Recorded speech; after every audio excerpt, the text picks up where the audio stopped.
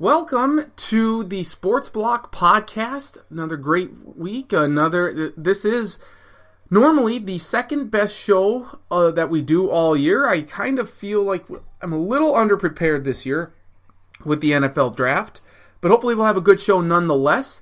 Travis Kriens, my fine co-host of this podcast, also co-host of the 2080 Baseball Podcast, which you can find on iTunes. He joins me. We'll have Jeff Lloyd II coming up here.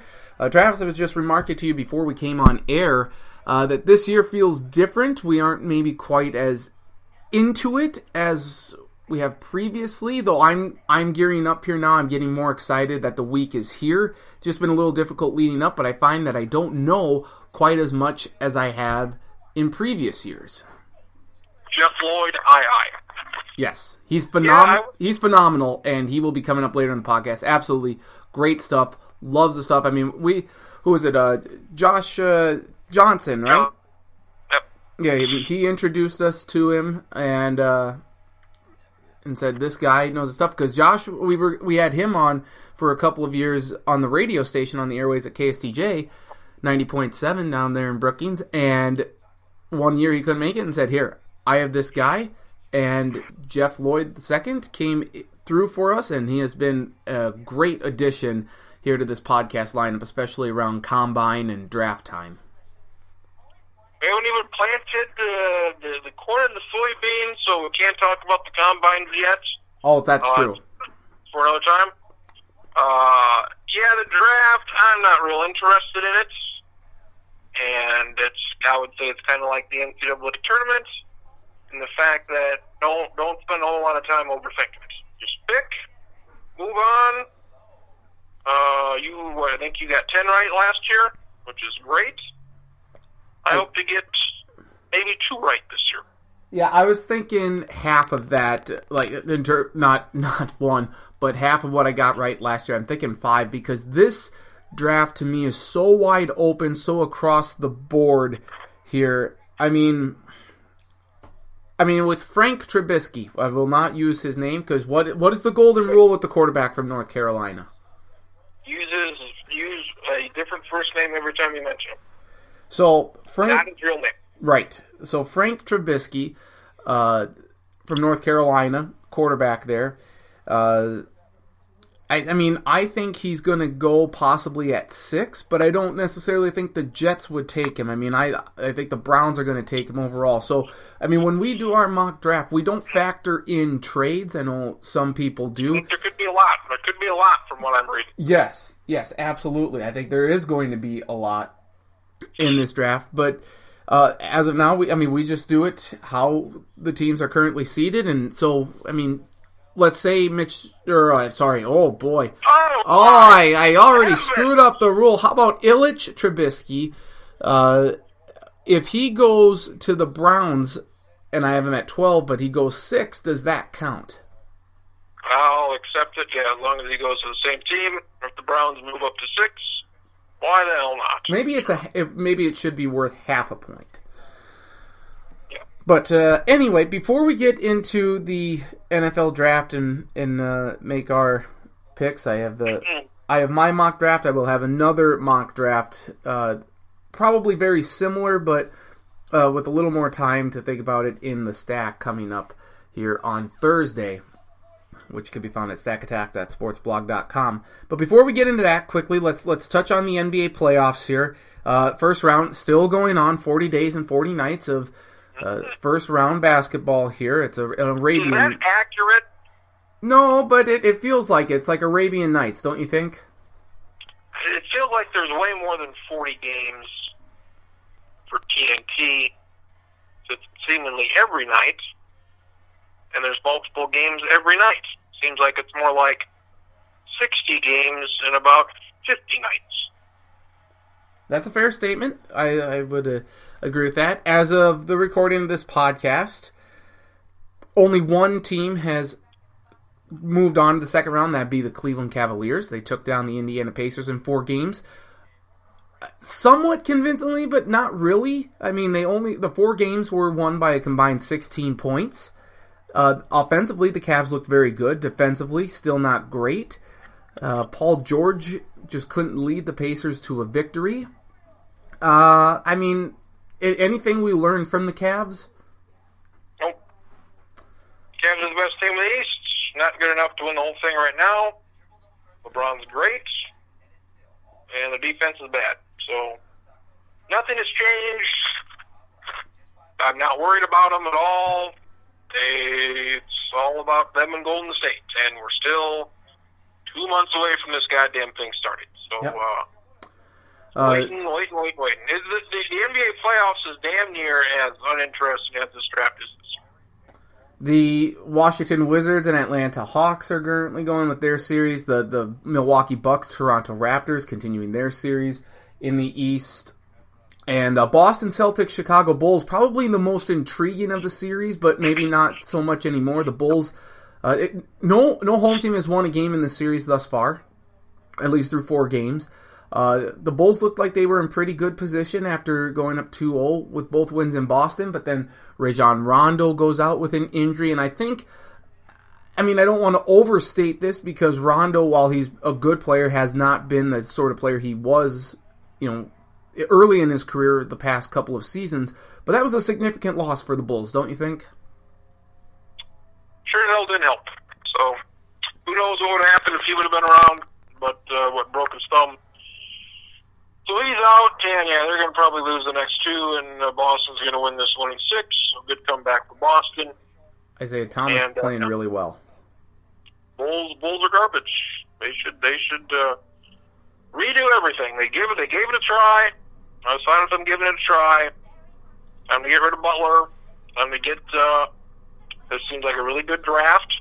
So maybe Boston could use a Jim Butler, and maybe we could use a number 1 pick. So how about that?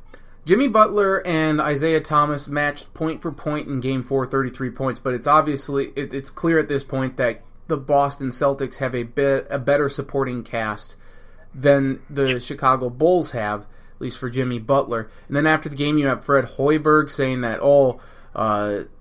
Isaiah Thomas palms the ball or carries it a lot. I'm like, shut up, Fred. I mean, really? You have to go there? Maybe you could, guard him. I don't know. Maybe that would be something you could do. Maybe preach defense rather than just score 90 points. I guess they score more than that in the NBA. But, as Iowa State Cyclones, they really never played defense. It was always about run, score as many baskets as you can in college. And he's tried to take that. It kind of reminds me of the school we went to and how they play basketball now. Yeah.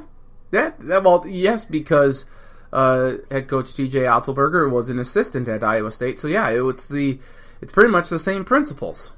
Remember when they used to get South Dakota players to play at South Dakota State? I remember those days. Those were fun days. Yes, they were. That is not the way anymore, but look at the two best. Again, you could look at it. The 2 best players in Jackrabbit history aren't from the state of South Dakota. Nate Walters and Mike Dahm. So, I'll tell you this. Any state that borders South Dakota, put them on the list. Okay. Wisconsin doesn't border it. Tennessee doesn't border it. Washington doesn't border it. So, you recruit what you know, and obviously he doesn't know this area at all.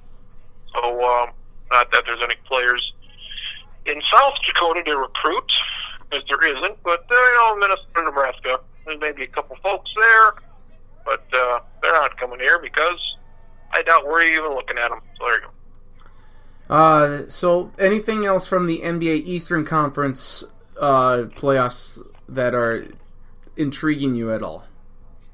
No. Hockey playoffs, once again, trump the basketball unanimously. Yeah, and how come people don't talk more about the NHL playoffs? Yeah, well, we can't even find it on TV. That could be me. It's what we had 18. This is all you need to know.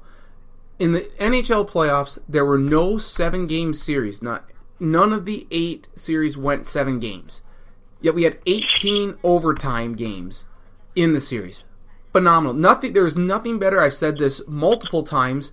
There's nothing better in sports than playoff overtime hockey because it is sudden death, and it is great. It's riveting theater, and you never know when a big play is going to happen, a big hit, a big save. It's absolutely tremendous. I love playoff hockey, and playoff overtime hockey is even better than that. The losing team is killed on the ice. Essentially, yes. And, of course, hockey has the great the tradition after the series is over, the handshake line there. It's great sportsmanship because after you keep hitting each other with sticks and throwing some punches, and I mean, you probably hate each other's guts, but it's a great sign of sportsmanship that they're able to shake hands after the series, after a hard-fought series. Lady Bing. Sign them all up for the Lady Bing. Yep. NHL playoffs, the second round, it'll be Washington. They survived against Toronto. Go to hell, Washington. Go to hell. They will take on the Pittsburgh Penguins, who they have played in. I mean, will you watch this series? Sure. I'll tune in now and then. Go Pittsburgh. They've played multiple times, and the Pittsburgh Penguins are the Washington Capitals' arch nemesis. When it comes to the playoffs, is this year going to be different? It's tough to think so, but at the same time, I mean, I've picked Washington in the Stanley Cup, so I'm going to take them over Pittsburgh. But I guess it would be more of a surprise if they can get by. And then the other series is the New York Rangers against the Ottawa Senators. I was hoping that the Boston Bruins would take down the Senators. They did not. Rangers finally won some games on home ice, so that was great. So we'll see what happens there. Clearly, Washington-Pittsburgh is the best series of the four, because in the Western Conference, you have the Nashville Predators, our Nashville Predators. That's right. I guess, I mean, I buy into them a little bit just because I went to Nashville and really love the city. Of course, the Minnesota Wild are my team, or is my team. However grammatically correct that needs to be. But they're taking on the St. Louis Blues. Because the Blues took down the Wild, I don't want to see them advance. And I really like Nashville. Pekka Rinne's great. I have a Nashville Predators shirt. I have a Nashville Predators glass. And I will be drinking out of said glass and wearing said shirt every game that they play in this series. Good. Go Nashville. Hope Pittsburgh wins. Hope Ottawa wins. Hope Nashville wins. And say Edmonton. Say Edmonton. Edmonton knocked off my Sharks, so I'm not real pleased. I don't care. Anaheim, Edmonton, who the hell cares? Edmonton's got the best player, the best young player in the game, in Connor McDavid. I think I picked them to beat the Sharks. I think they will take down the Ducks, and then who knows what's going to happen after that. But Anaheim's got has some good offense there, but they were in a lot of one-goal games with the Calgary Flames, so how's that going to pan out? I do think the Oilers will win, which it would be an upset if they do. But that would be great to see Connor McDavid in the Western Conference Finals. Speaking of the Western Conference, let's go back to the NBA here. By the way, the NHL playoffs, we will get Marcus Traxler back on the podcast next week here to talk more hockey and some final thoughts on the Wild season as they come to a disappointing end after the Blues ousted them in 5 games. Game 5 going to overtime. The Wild lost 4-3 after coming back from being down 3-1 in the third period. So that sucks, but we'll talk about that next week. But Western Conference NBA playoffs, I think the biggest story here, I guess there are multiple. Actually, each series is very intriguing in the Western Conference for a number of different reasons. Golden State, Portland, the series itself isn't, but the health of Warriors head coach Steve Kerr is. He is got like spinal fluid dripping out of him or leaking. That's not good. He's dealing with migraines, neck pain. He's dealt with back pain now for at least a couple of years now, I think. Or at least a year, I should say, but I believe this is going more towards on 2 years. I mean, this is some serious stuff here. He's likely not going to coach in this series, and he might miss the entire postseason. That is a significant storyline here for the Warriors. It is a storyline, and I don't know how important it will be. Reggie Miller thought it was the most important thing of all time. I'm not going that far. I think he'll be fine. Mike Brown, fine coach, went to the finals with Cleveland, fine. don't take much to coach up Golden State. Nope. Obviously, Luke Walton, they went on the big 28-game winning streak or whatever it was with him as the coach, and they're more than capable. So I don't know what the hell Steve Kerr brings to it as far as the coaching aspect is concerned, but I think they're fine. Durant, I'd be much more concerned with him. He missed a game. Sounds like he will play on Monday night, so hopefully Golden State can close it out and rest. These teams need their rest. Yes, Cleveland they do. didn't play for the last 2 games of the regular season. They played 4 games, swept them, so they played 4 games in maybe 3 weeks. 4 weeks? Boy, they well rested. Get your rest. Well, and Kevin Durant has missed games 2 and 3 for the Warriors. I think that this is a big deal. Not so much from the fact that the Warriors need Kerr to win another NBA title, but from the standpoint that I think it just makes losing Luke Walton to the Lakers that much more of a bigger deal. As you mentioned, he led them on, a 28-game winning streak last season to open the season. I mean, he was great. And I thought that he should have probably been the NBA head coach of the year. I know they gave that to Steve Kerr. Or the win should have counted for his record and not Steve Kerr's. I think that's a bit of a joke. So Luke Walton gets a job in LA. I mean, the Lakers right now are a dysfunctional mess. Magic Johnson is going to try and make them a winner. I don't know if he can, but I don't think that's indicative of Luke Walton's coaching style. But I believe he would have been the best coach for the Warriors. And I think this would have been a point where you say, okay, Luke Walton, you are now the interim head coach of the team. Steve Kerr, you just figure out what we need to do to get you healthy. If you could come back and coach, great. If not, this is Luke Walton's team. I think that's what should have happened. Maybe even last year when Steve Kerr was dealing with all of these health issues, and the fact that he's not doing it now, or that they're in this position now. I think Luke Walton is a big loss. I don't think it is. I don't know what coaches, like hockey and basketball, I don't think the coaches matter at all. I think football, they matter quite a bit. Baseball, they don't really matter. I mean, basketball, I don't know. I don't think it matters a whole hell of a lot. You need good players. You need good players. If you've got good players, you're going to be a good coach. That's all there is to it. Yep. The Utah Jazz and the LA Clippers, that 4-5 matchup, that's been a decent series. The big story here is that Blake Griffin out with a toe injury. He's going to miss the remainder of the playoffs regardless of how far the Clippers go. So another postseason, another injury to Blake Griffin. Chris Paul doing his best to keep the Clippers in this. I was disappointed by Utah's starting lineup in Game 4.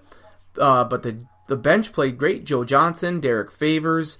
No, I'm missing someone else in there. But their bench? Yeah, their bench did really well. I mean, they outscored. I think the starters in Game 4 had 38 points. And what Rudy Gobert did make a return in Game 4, which is good. After hyperextending his knee in Game 1, I think he's going to be the difference and why the Jazz ultimately will take down the Clippers.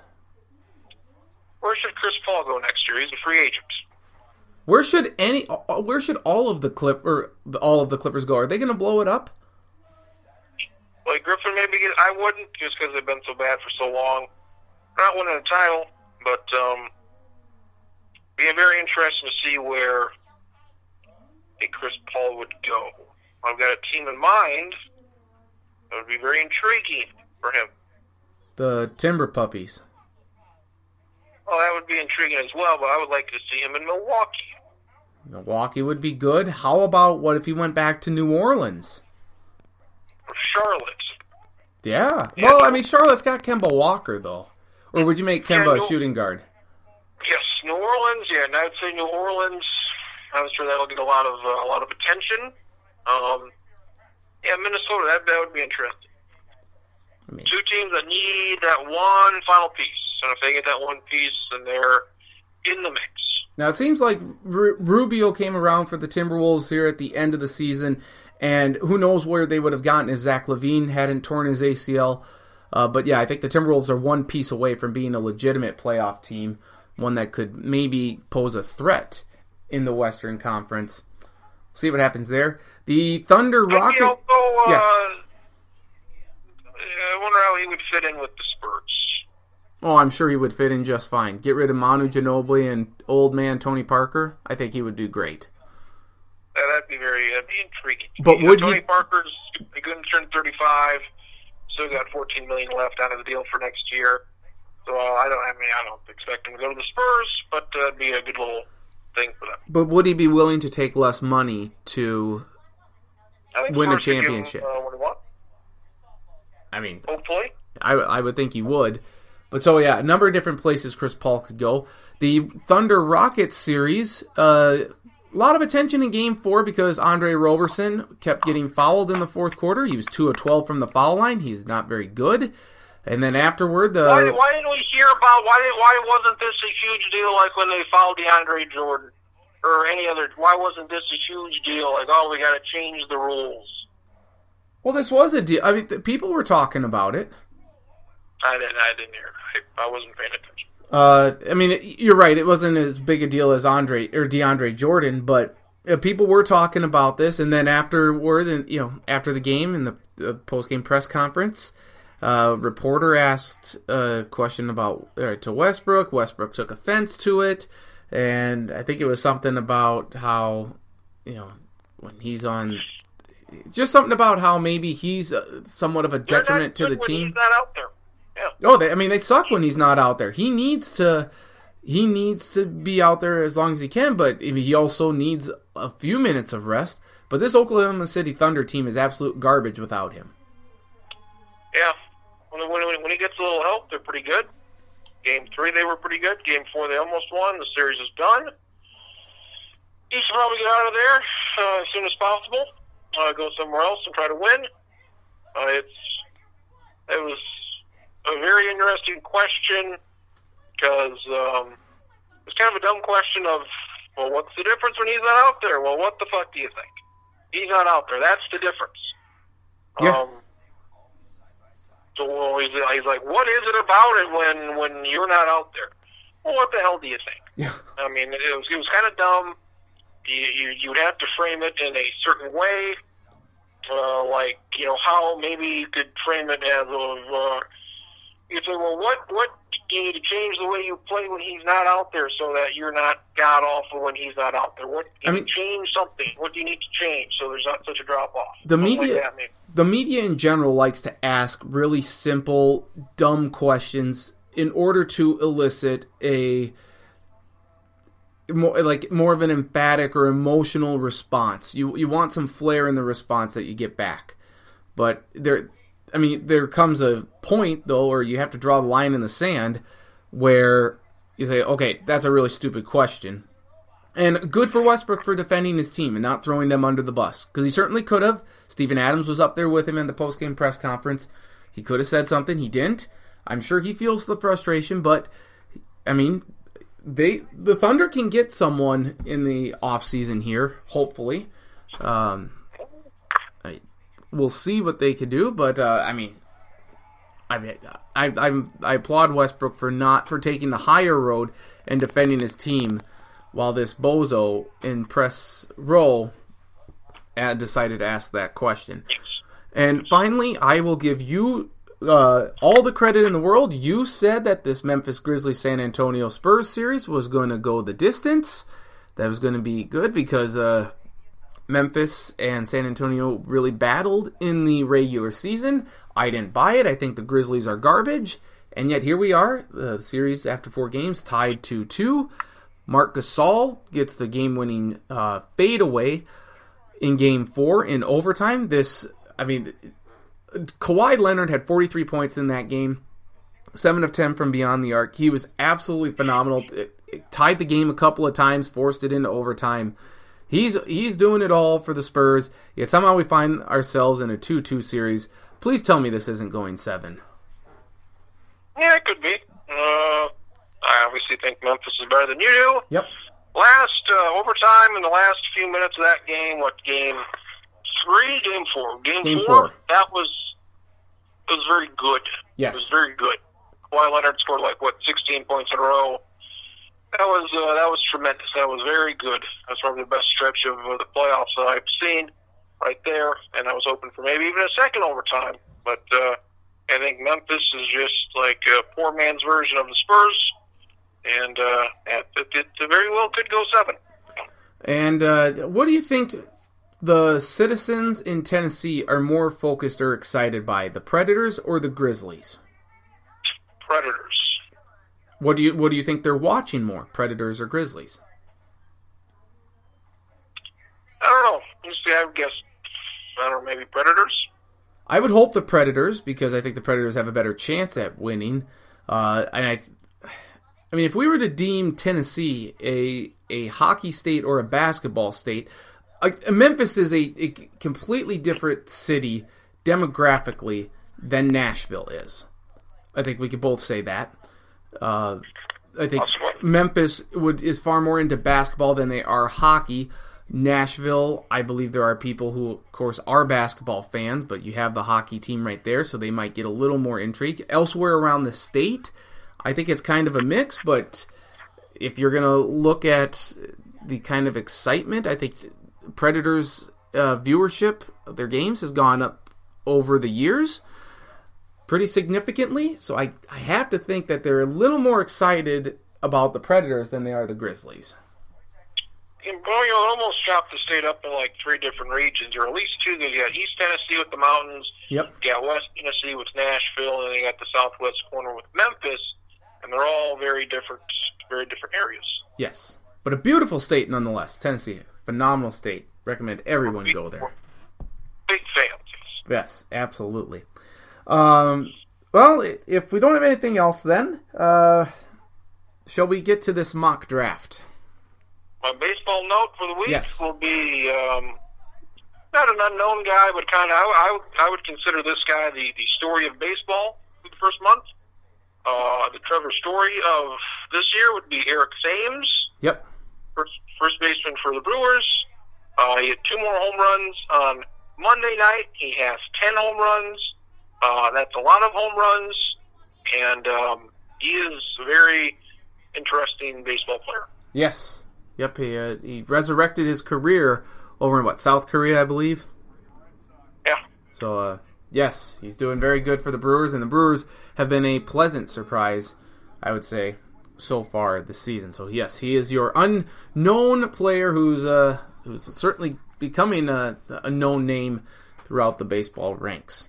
How would you like to do this mock draft here? Do you want to go every other, or do we want to do it kind of like the March Madness, where we just go 1 through 32? I say my pick, you say yours. I want the AFC North, the AFC South, the NFC East, and the NFC North. Okay, say that again. No, well, I got mine here. You got yours. We can just do. I'll say I think this guy's gonna get picked, and you think I think this guy. We can go like the March Madness. Okay, all right, that sounds good. And the beauty of this is we can always change it from year to year, and this is certainly changing here from year to year. So number 1, the Cleveland Browns. I think it's a foregone conclusion. They could say what they want about Christopher Trubisky, but they're taking Myles Garrett, defensive end from Texas A&M. Might as well have Myles Garrett going to Cleveland, the number 1 pick. And Myles Garrett, it seems like there's a smear campaign against him lately, more so from Warren Sapp, but I know Booger McFarlane on the SEC network has had some criticism of Myles Garrett, and Garrett has been hasn't been shy about not coming on, say Mike and Mike when Booger was co-hosting with Mike Greenberg, because he just didn't want to deal with the criticism. He's gonna have to do some stuff to change that up. But you think about Mario Williams, you think about Jadeveon Clowney, defensive ends that went number 1. I believe those were the last 2 defensive ends that went number 1. Myles Garrett certainly could fill that sort of build. Yeah, it seems like defensive ends have worked out when they picked them. They haven't been the most popular, but it seems like they've picked out. And number 2, and this is where it gets completely crazy, was San Francisco. I don't know where they're going. They could certainly go quarterback here because you have Brian Hoyer. I mean, they need everything. They absolutely need everything, so I don't think you're going to get a bad pick here. A lot of people have them taking Solomon Thomas, the defensive end out of Stanford, but you look at the last couple of drafts, they've taken some defensive linemen high. Armstead from Oregon, I think they have Buckner, or maybe it's Buckner from Oregon. Regardless, they've had a couple of high picks, so I don't think they're going to go there. This may be a little higher than what it should be, but I'm going to have them taking Jamal Adams, the safety out of LSU. I do have them taking Solomon Thomas because it was the 10th worst team last year with 33 sacks. So their defensive line is garbage. Anything is garbage. They can pick any player that they want. It doesn't matter because it will fit their needs. They can literally pick anybody. It will fit a need. Do you want me to... And that's a good pick, too. Maybe not running back. They were like 4th in the league in rushing. So they've shown that they can run the ball, so maybe a running back would probably be a waste. But anything else would be fine. I've seen some Leonard Fournette picks here at 2. I don't see it. But really, you're talking about in this top 10 here, and I'll get to my bold prediction here for the draft here in a little bit. But, I mean, a number of teams could go quarterback here in a weak quarterback class. Do you want me to pull the Mel Kiper Jr. Voice as I did in the Google chat on Sunday Night Anywhere here? Not for the whole thing. You want to go a couple picks, go now. Yeah, I certainly won't do it for the whole thing. And by the way, I do that out of the most respect for in the world for Mel Kiper. I really like Mel. I like Mike Mayock. Those are my two guys. I do not. No. I don't go with the Todd McShays of the world, but I certainly I've liked Mel Kiper Jr. for a while, so it's always good to do an impersonation of him. Number 3, the Bears. Again, they could go a number of different areas here. They could go secondary. They could go quarterback here. They let Alshon Jeffrey go. You could probably go wide receiver here if you really wanted to. But their defense is still a little suspect. I have them taking Jonathan Allen, defensive tackle out of Alabama. I think that this is the thing where, any of these teams, they're so bad, they can pick anybody. And there's nobody in this draft that you're like, oh my God, this guy, you got to pick this guy. Mm-hmm. You can pick anybody. And who the hell knows if they're going to be good or not. I think their secondary is garbage. Yep. So I'm picking Marshawn Lattimore, cornerback, Ohio State. So that's where I'm going with the Bears. Very good. I like that. They signed him Kamara. He's a guy. They probably need another couple guys back there. I don't remember a draft where the teams at the bottom are so needy at so many different positions that any pick would be a really good pick for them. I can't remember one. It's probably why this draft doesn't interest me. I don't know. Is there a position here? There's apparently a lot of people that think there's a lot of defensive backs out there. Yes, there are. That are really good. It's very that's the top position. And there are no offensive linemen in this draft, which is bad for the Vikings. So, not a great year because there's no offensive linemen probably getting picked here in this top 10, which is can't imagine that's happened too many times. No. The Jacksonville Jaguars at 4. Again, another team that I think could go quarterback here because it seems like the love fest with Blake Bottles has completely bottled up here. Tom Coughlin is now the big head honcho there in Jacksonville, so a new regime. I haven't taken Leonard Fournette out of LSU. I don't think that's necessarily the biggest position of need there in Jacksonville, and I believe Leonard Fournette might die there. They could use some offensive line help. I don't think this is the great place for him for his career. I think they could maybe go defensive line somewhere, but because Jonathan Allen's gone, I think if Allen were here, they would take him, but I haven't taken Leonard Fournette, and I don't like that, the running back from LSU. Yeah, I'm not a huge fan. I got taking Fournette as well, and I don't see that ending well either. They need a quarterback, but there's no quarterbacks to take. Their linebackers look pretty good from what I'm looking at here. Their defensive line looks, they got a couple of guys, and there's no defensive linemen around here, I guess. Offensive line you could help, but there's no offensive lineman to take. So, you have to just get, there's no offensive lineman to take. And there's no quarterbacks to take. So that kind of takes off two premier positions here. So I may as well take Leonard Fournette. I don't think he's going to be that good, but we'll see. The Tennessee Titans here, they have the Rams pick at 5 because they traded with the Rams, and the Rams took Jared Goff last year, and we know how that went. Great. Regarding the Titans, they need help on the wide receiving core. They need help in the secondary. This is probably higher than what he will get drafted, but Mike Williams, the wide receiver out of Clemson, is absolutely phenomenal, and you need a weapon to throw, or for Marcus Mariota to throw to. This is a deep class for the secondary, so I think you can get one at pick 18. If you want, you have Adams and Hooker, who are two safeties that are absolutely great, that I could see Tennessee snagging one of them here, but I will give them Mike Williams, a wide receiver out of Clemson. I as well have them picking Williams out of Clemson.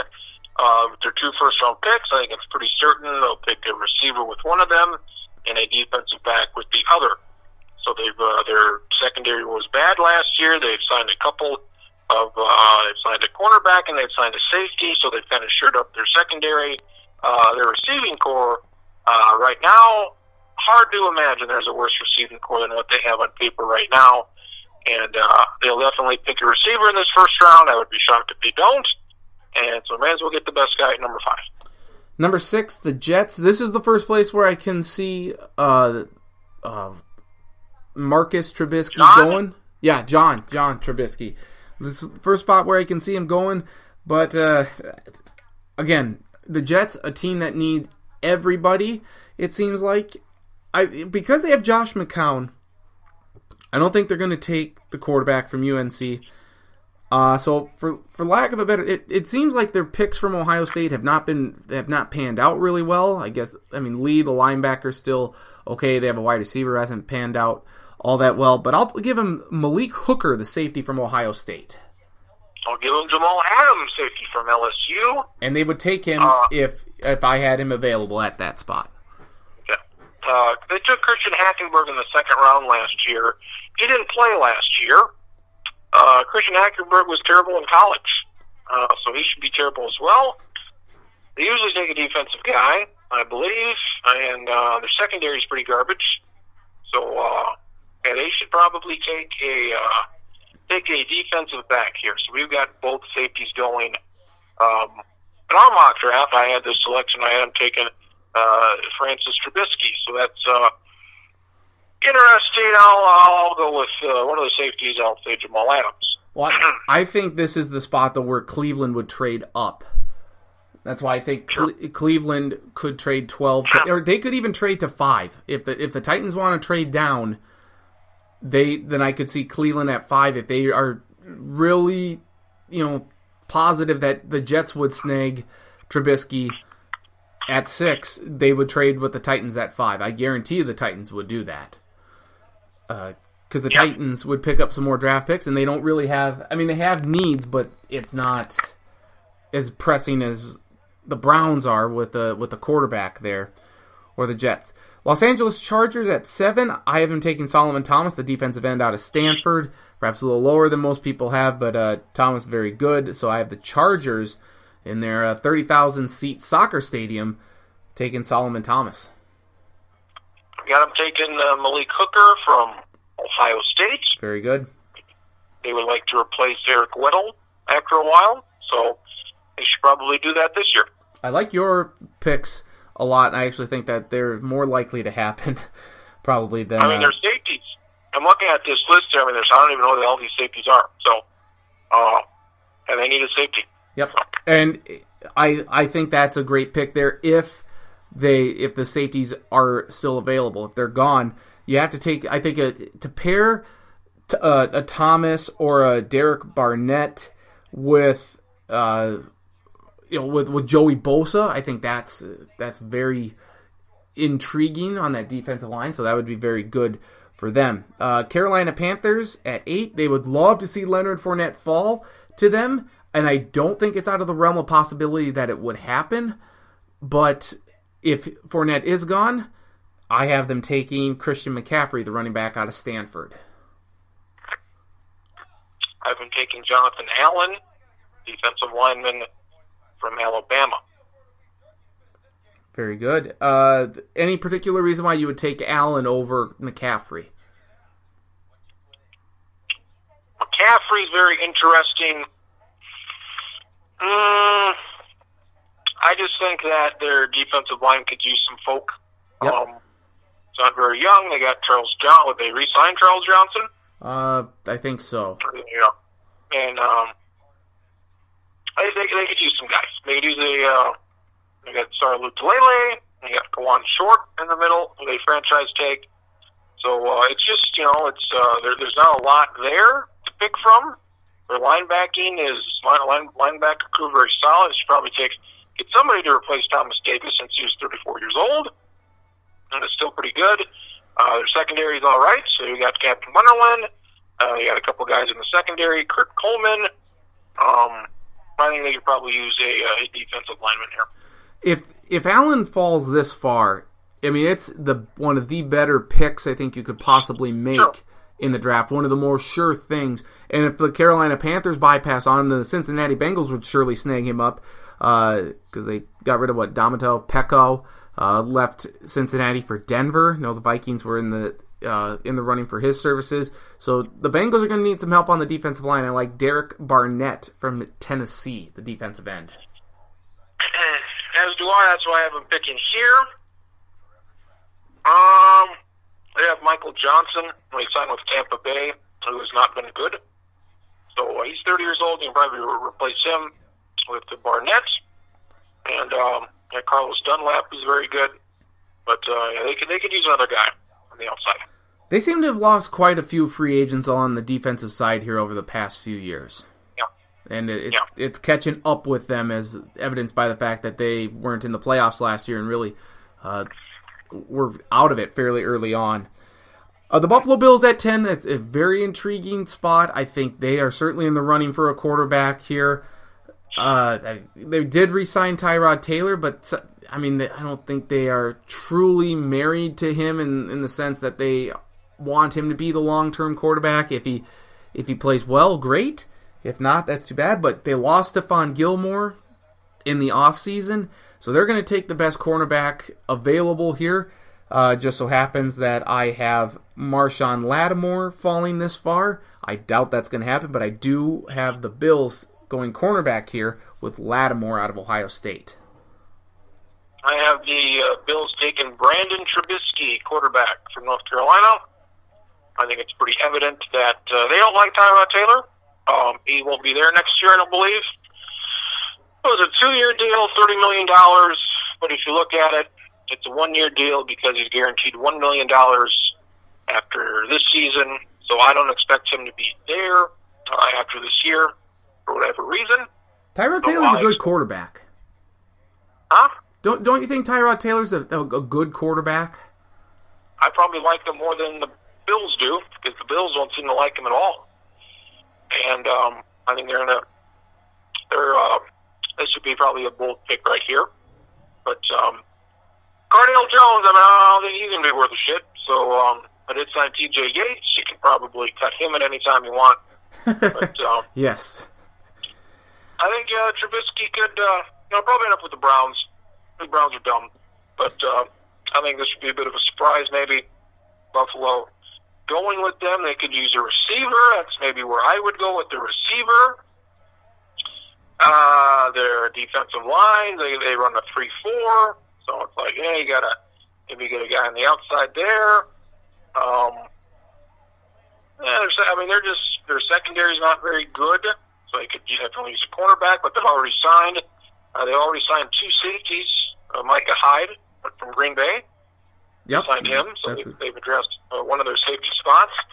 So I think they're going to stun some folk, and Tyrod Taylor, sad sad. Tyrod Taylor. Would you rather have him, though, or E.J. Manuel, who they drafted, which was a big surprise as well when they did that a few years back? I would rather have Tyrod Taylor. Well, I didn't ask. I said you could E.J. Manuel or Michael Trubisky. What would you rather have the Bills take?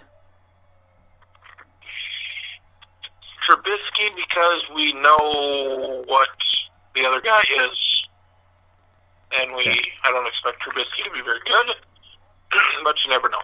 So I know for certain one guy's bad. He's already been playing and he's not good. Well, yeah. So I'll take the other guy who's still going to be bad.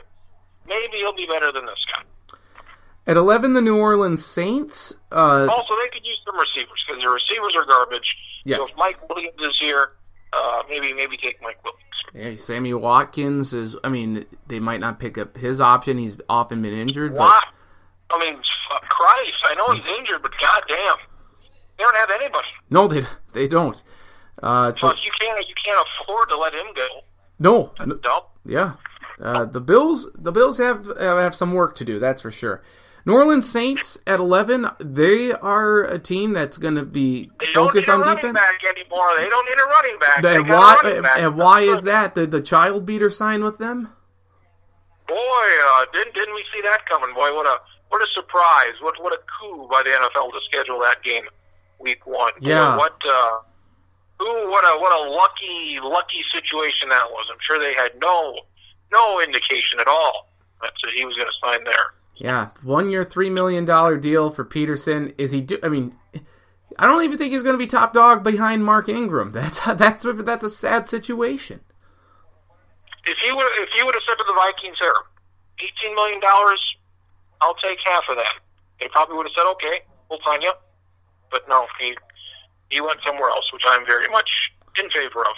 Yep, and I'm just glad it's not Green Bay. That's all I'm glad. That's what I'm happy about. And I really hope he fumbles in a crucial situation in Week 1. Vikings recover and ice the game against the Saints. I think this will be his last year. Very well could be. Yep, unless he wakes up and says, okay, I got to do something different. But, yeah. The Saints, though, defensive end or defensive line is certainly in area of need here. But I think they might target the secondary more. I just had Lattimore from Ohio State going to Buffalo. I think his teammate, Garyon Conley, cornerback from Ohio State, will join him going back-to-back. I have the Saints taking Conley at 11. Reuben Foster's the one with trouble? Yes. I got to have him going to New Orleans at 11. The linebackers are bad, so they should take a linebacker. And they need everything. Whatever they pick is good, just like all these teams. They want to take another defensive end. Other side of Cam Jordan, that's good. They want to take a secondary guy. They can do that as well. They could use anybody. And I guess I'll have them taking a linebacker, even though it'll probably drop a little bit lower than 11. That's a good pick by Foster, or of you by giving him Foster. 12, I have the first quarterback going off, and it's Kenneth Trubisky from the University of North Carolina. He's going to the Cleveland Browns. He's from Ohio. I guess it makes a lot of sense. I wouldn't have him going here. I love Deshaun Watson. I love him a lot more than I do Trubisky, but the Browns seem enamored by him, and he will forever be compared to Carson Wentz. For me, absolutely, because they're both awful. I meant for Browns fans because they would have gotten Wentz last year if they hadn't traded out. By all means, Carson Wentz, what a garbage quarterback. There's one guy on Twitter that I follow that I like that looks into this stuff, and he is not a fan. So I'm going to highly reference this gentleman when he breaks down this Carson Wentz fellow again this year. Good. Whenever I think he's bad, I'll be like, oh, look at what he is. Well, we'll see. I've got him taking Deshaun Watson here. They got a quarterback. Brock Osweiler's their quarterback, and he's no good. So Osweiler should probably start the year, then you bring in Deshaun Watson later on. So unless they trade Osweiler during the draft. Yeah, I don't know would want him, but maybe someday in our lives we'll see the Browns have a good quarterback. Maybe. Wouldn't that be something? Hey, Kelly Holcomb was good back in the day. I mean, he almost led them to a playoff win over the Steelers. It's a hell of a bar we're setting. Hell of a bar. Yes. I have quarterbacks going back-to-back here because I think there are two locks for sure of teams that are going to take quarterbacks in the first round. One is Cleveland at some point at 12 or they trade up. The other is Houston at 25. They're going to take a quarterback because they have no one right now. A near certainty or a near lock, I feel like, is going to be Arizona at 13. I can't go and say for sure or absolutely definitive that they will go quarterback, but I have to think a guy who had a hell of a game in the national championship a couple of years ago in a losing effort. He won the national championship this year, and he goes into a tremendous situation. I have Arizona taking Deshaun Watson, quarterback out of Clemson. I have Arizona taking Pat Mahomes, quarterback from Texas Tech. I like that. They need a quarterback. This is probably it for Carson Palmer. He's 37. Gets hurt. It should be it for him. He was not good last year. And Drew Stanton's their backup, so they need a quarterback very badly. If they don't take a quarterback, I think they could use another receiver because I think they could use a receiver. So yes. Maybe they go all in for one more year, Carson Palmer, and roll the dice. I think Kirk Cousins would look pretty good with Arizona. But yes. I'll say they got Pat Mahomes' kid, also named Pat Mahomes. Yes. I like Pat Mahomes. He's a guy, he and McCaffrey seem to be skyrocketing up draft boards here within the last couple of weeks more than any other players out there. And I've listened to some interviews with Mahomes. He seems like a kid that's really got his head on straight and seems mature beyond his years. It's just a matter of can he play the position in the NFL. He was in the shotgun and the sling offense that Texas Tech likes to run, score a bunch of points there. I mean, so how real ready is he going to be to play football? I don't know, but his maturity level, I think, is beyond is higher than other quarterbacks that we see. I think it's higher than Trubisky, maybe in line with Watson. At 14, the Philadelphia Eagles, who have the Minnesota Vikings pick here because the Vikings traded their first-round draft pick for Sam Bradford, which again... Who would the Vikings pick here? If they picked here, they would take a running back. Really? They would. Because you can't take a offensive lineman here. Oh, I guess you could. I guess you could take Cam Robinson. Cam Robinson out of Alabama would probably be the pick here. Okay. So that's who I would give them. I will give the Eagles another toy for Carson Wentz to throw to, and the best tight end perhaps in this draft. You have the kid from Miami, who I'm not even going to try and pronounce his name. He's good, but yes. But I will give the Eagles O.J. Howard, tight end out of Alabama. People like O.J. Howard. They do. Didn't do anything in college, but they like him. I have them taking a defensive back from Alabama, Marlon Humphrey. Cornerbacks now are not good. So I'm going to have them taking a cornerback right now and help them out. That's what I've got. That's a good pick. I think, I mean, the tight ends there in Philadelphia, you have Zach Ertz and anyone else of significance? Is Brent Selleck still with them? I mean, tight ends? Yeah, in Philly. Yes, he is. Yeah. I mean, at some point, he's got to go. Zach Ertz is very good. Brent Selleck's 32, so he's a waste of time. Alshon Jeffrey, 1-year deal. Often hurt. Love to see him in the Vikings, but they signed Torrey Smith. They signed Alshon Jeffrey. I don't know. I just think their quarterback's terrible, so I don't think it matters. Yeah, I would think, but give him another weapon and see what you can do there with O.J. Howard. At 15 with the Colts, I had him taking Reuben Foster in our Google chat. I actually need to revise this a little bit because I completely forgot about Reuben Foster and don't really have him going in the first round. And and that could happen because of the diluted substance or the diluted test, the urine sample that he had, so that could take him back down into the early second round, and I think someone would gladly go and trade up for him. But I like Indianapolis taking Charles Harris. He's a defensive end or linebacker out of Missouri.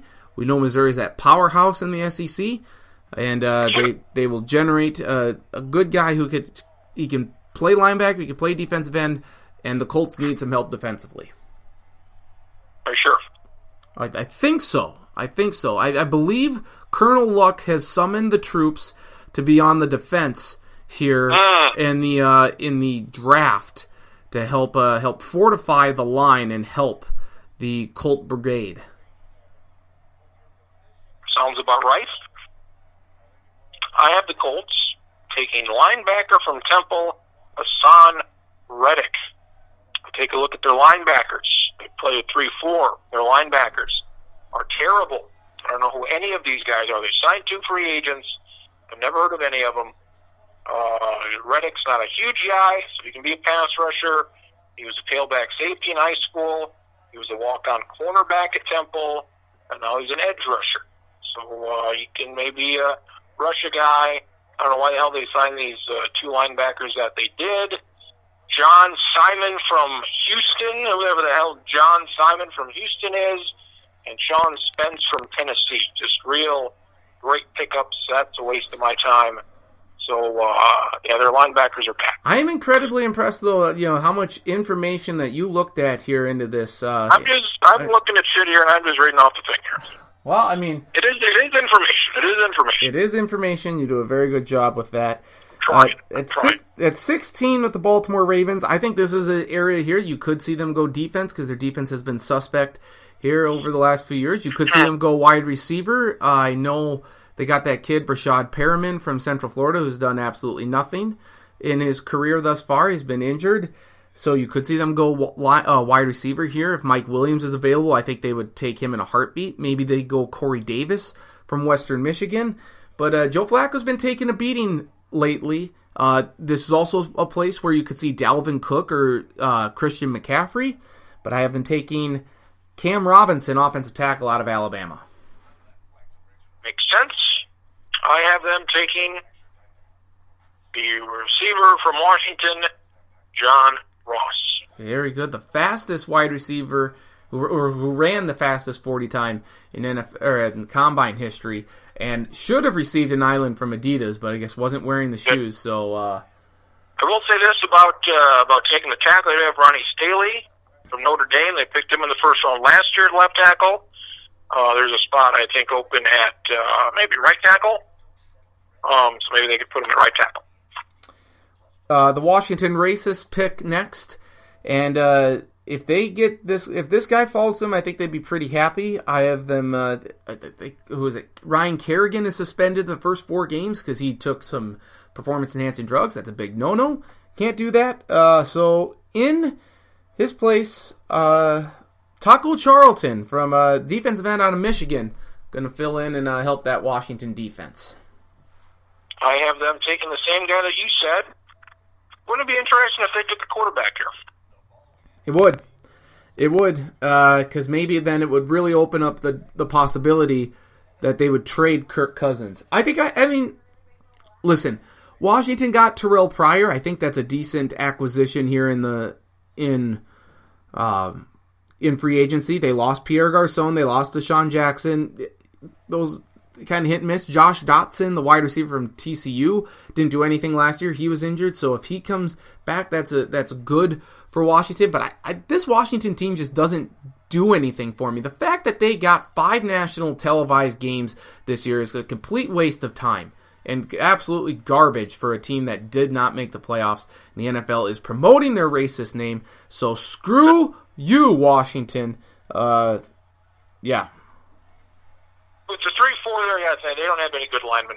They signed a couple of guys. Again, these guys, I've never heard of them. Stacey McGee, apparently he played with Oakland. Terrell McClain, I could fool myself into thinking I've heard of him before he played with Dallas, apparently.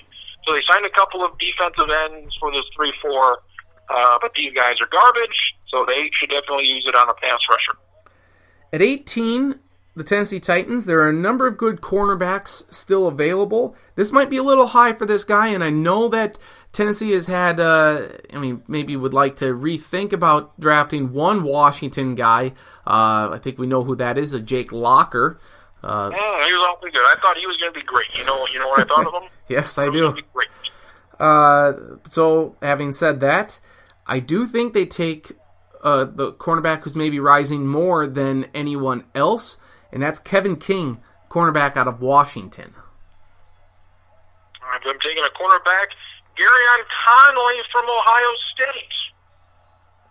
I think, and if Conley was available, I think they would take him. But I had him going 11 to New Orleans. So, I think it's a great pick there. And Tennessee's certainly going to have a bevy of options here at the cornerback position at picking at 18. Yeah, they signed a couple of guys there. I think it's very certain receiver with one pick, cornerback with the other. 19, Tampa Bay Buccaneers. Jameis Winston, stealing crabs. They seem to like the Florida State connection. They got Robert Agoya, the kicker, last year. Why not keep going with Florida State? Get a running back. You don't know what the muscle hamster is going to do anymore. Doug Martin is can he stay healthy? I doubt it. I think they're going to take Dalvin Cook, the running back out of Florida State. I as well have them taking Mr. Cook from Florida State. And they don't have any running backs as long as what's his nuts is going to be in the Betty Ford Clinic. It's not going to be great for him. So. I'm surprised that you still have McCaffrey on your board, don't you? I do. I was very going through this and like, who's going to pick him, who's going to pick him, who's going to pick him. I couldn't pull the trigger on any of these teams picking him, even though I like him a lot. That's fair. I completely get that. And there's other teams I think that have more pressing needs than McCaffrey. I do have him going in the first round, and you're going to hate the fuck out of me for where I have him going. I know where you have him going. I don't. I don't even need to know. Let's see this little son of a bitch kill us for 10 years. Let's go. Pick 20, the Denver Broncos. They could maybe go with Christian McCaffrey here. Of course, you have the connection with his father, Ed McCaffrey, wide receiver for the Broncos. I think that would certainly help their quarterback situation. So look for them if McCaffrey is still available to take him there. But I have them taking T.J. Watt from Wisconsin. He's versatile. He can play defensive line. He can play linebacker. I think they go with him. Very possible. They've got Shane Ray. They've got Von Miller.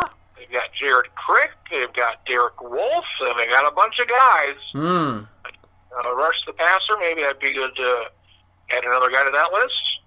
Who do I have them taking? Let's take a gander, shall we?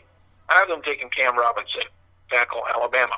Very good. He probably doesn't fall this far, but they could use a guy to block the other guys. Yeah, that now that you say that with the depth there, perhaps the Watt to Denver probably wouldn't make a lot of sense, but you don't know with Shane Ray smoking pot if he's going to get some more. I mean, you just never know here. But if Watt doesn't go, I think he would go at 21 to the Lions, but they will take Hassan Reddick, the linebacker from Temple, if he is still available. They need someone because DeAndre Levy isn't going to play anymore for him. I believe he retired in the offseason after a bunch of injuries, so they have to fill out that linebacker spot somehow, and I think they'll take Reddick from Temple should he be available. Remember that one year where Detroit had a really good defensive line? Yes. And then they didn't anymore? Yep. I have them taking T.J. Watt from Wisconsin. That's a fine pick there. I think if they had the Watt and Reddick both there, who do you think they would take? Taking Watt. They're taking Watt regardless. Sure. Okay. Yeah. I have Reddick. Where did I have Reddick going? You had Reddick going to the Colts. Yeah. Yep. So I've got T.J. Watt going to Detroit. Miami, here we go. They need some secondary help. So why not go with Chibodi Awuzie, cornerback from Colorado? Excuse you. Yes, bless me. Cornerback help, you say? Cornerback Yep. help. Yeah, they could use a cornerback. Byron Maxwell's a good guy, I guess, from the Eagles. Yep. Clemson guy, so he's got to be good. Yeah, they could use a cornerback guy. I've got him taking a pass rushing guy. Chuck Harris, pass rusher guy from Maryland. They got Cam Wake, he's great. Probably another guy besides Cam Wake. So Cam Wake. Wait, Chuck Harris, I think, is from Missouri. Is it Charles Harris? What did I say? You said Maryland. I meant Missouri, yeah. Maryland football, garbage. Missouri football, garbage. I'll take this Harris fellow. So, Dolphins usually take a bunch of defensive ends in the first round. And this would make sense, too, because they parted ways with Deion Jordan, their former number 3 overall pick. How well did that work for them? Worked out great. He's now with Seattle. And I think that one of the teams that is certainly going to trade up in the first round, I think, is going to be the New York Giants. But if... Did you know, yeah. I'm sure you didn't, Chris Berman was in Vermillion, South Dakota Monday night. Are you shitting me? He was given the Al Newharth Award for Media Excellence or whatever. He was at the new arena in Vermillion. He gave a speech and all this shit. Chris Berman was in Vermillion, South Dakota Monday night. Wow, that's amazing. I'm amazed. Why the hell would he come here? Why? They gave him the award, and he showed up. So very good for him to show up. Yes, absolutely. But the Giants, I mean, if this guy fell in their laps, they would be ecstatic. I got Garrett Bowles, offensive tackle from Utah. Well, in all these mock drafts, people seem like this Garrett Bowles fellow from Utah, and I've got Mr. Bowles, Todd Bowles' kid, I believe, going here as well. And I considered maybe Mr. McCaffrey here. Yep. They really don't have much for running backs. I think they like that Perkins guy from UCLA, though, a little bit. Yeah. We drafted him last year in the 5th round. We'll see what he does this year. I mean, they got about Shane Vereen's usually good when he's not hurt. I think McCaffrey would be very interesting with the Giants. But, yeah, they need some defensive lineup. They got Eric Flowers from Miami a couple years ago. On the one side, they did take Fluker. They signed Fluker from San Diego. Yep. So the Los Angeles now. Right tackle. That's right. So I don't know what their plans are for Mr. Fluker, but I'm taking this guy from Utah. If McCaffrey went to the Giants, would that be the only white backfield in the NFL? The true, complete white backfield. What other white running back is there? You have Woodhead in Baltimore with Flacco whenever he would play on third down. But he wouldn't be a starter. No. Maybe I'll have a white quarterback and a white running back here in a few stack, and maybe I'll have that pick. Hey! I mean, if McCaffrey fell this far, do you think the Vikings would trade up for him? Yeah. You do? Okay. Yeah. I mean, I know... Maybe New Orleans would be a trade partner that would make sense. They pick 32nd. Atlanta at 31. They sure as hell don't need a running back. Pittsburgh at 30. There's a team that picks before Pittsburgh. They can maybe use a running back. Dallas sure as hell doesn't want one. Right. So maybe you trade up to 28, 30, 31, 32. Trade up 20 spots to get McCaffrey.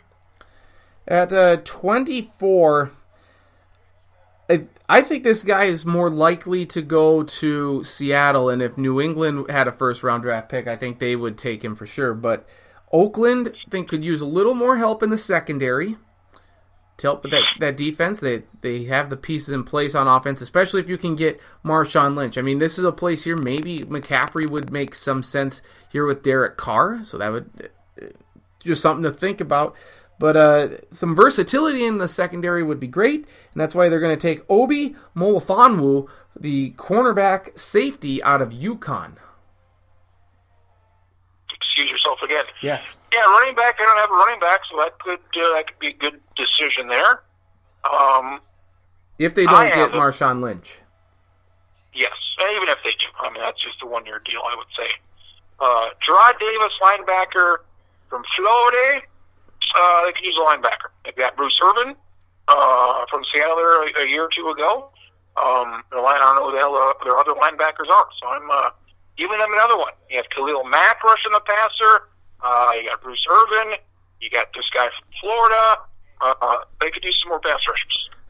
That's a good pick there. I think Zach Cunningham also makes sense. He's a linebacker from Vanderbilt, so he certainly could be in the mix there as well. 25, Houston Texans, they love Pat Mahomes. If you were to follow them, that would be great. They're taking a quarterback here regardless because currently they have no one. With all respect due to Macho Man Tom Savage and That's right. Brandon Weeden, who I correctly predicted a number of years ago would go 22 to the Browns. He did.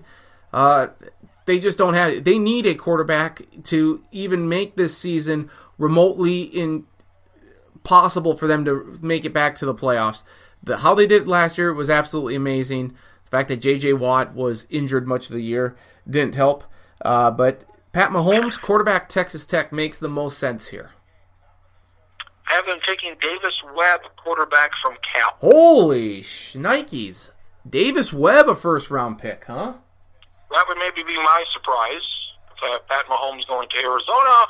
Of course, if they did not pick him, I think, as you say, Houston would pick Pat Mahomes. But if Arizona does pull that trigger, I've heard from what I've read that who's the coach there? Bill O'Brien. Arizona. Bruce Arians. Bruce Arians may be more apt to pick a guy that can help him now. All the decision makers may want a quarterback for next year. It'll be very interesting to see what Arizona does. But if they take Pat Mahomes and I take big-ass Davis Webb, 6'5", 6'6" guy, who I think won't be any good anyway, but I think they'll pick him. Arizona, though, I remember reading something from Pro Football Talk that said that Bruce Arians said that whatever quarterback they bring in is going to be in a tremendous position because they will get a lot of first-team reps because Carson Palmer will rest during the week someday. So they're going to get the practice time with the reps. They won't necessarily play, but it's a very unique situation that they would have. I'd be very surprised if Carson Palmer would last the entire year. Yeah, I would too, but I was surprised that Sam Bradford lasted the entire year for the Vikings with that offensive line. He got that ball out of there damn quick. Yes, he did, and I would expect him to do it again this year. Seattle Seahawks, they need some help. They could maybe use a little secondary help. Maybe they trade Richard Sherman. Maybe a linebacker makes sense here. But their offensive line was terrible. And I think they're going to run, Forrest, run. They're going to take Forrest Lamp, a guard and center, out of Western Kentucky. I've got him taking this guy from Wisconsin. He's a tackle. Oh, yes. Ryan Ramczyk, yep. I suppose is how you would say that. You do have Luke Jokel, who they signed. I don't know. That's going to go. That guy from A&M last year, they picked him in the first round. Buffetti. Yep. So they've got a couple of tackles there. Your pick of a guard, I think, would probably make more sense. But Luke Jokel, I don't know how great that's going to work out. But yeah, their offensive line is probably comparable to the Vikings. The Kansas City Chiefs have some needs, I think, on the offensive line. Maybe some at defense too. They, I don't think they kept on Terry Poe, did they? They know they lost a couple guys. Poe out. Yeah. So he had a po' boy somewhere. So, I mean, they could use some offensive line help, some defensive line help. But you also need to give Alex Smith a few more weapons. Now, Tyreek Hill really emerged last year, and I know they're going to utilize him a lot more in the offense this year. I think is Kansas City a conceal and carry state? I don't know. I don't know that for a fact. They could be. I mean, remember, you're going to Missouri to Kansas in a hurry there, being in Kansas City. Yeah. I think they need to give Alex Smith a couple more weapons here. And so they would consider John Ross, the speedster, to match up with Tyreek Hill. But, I mean, Jeremy Macklin, I think, still might be somewhat fast. I don't know that for a fact, but why not take Corey Davis, the wide receiver out of Western Michigan here? Why not take him? So he can never catch a touchdown pass ever. Right. Yeah, I mean, I was thinking McCaffrey here. They got Spencer Ware. He was really good. Jamal Charles dead. Charkandrick West. Yes. They run a 3-4.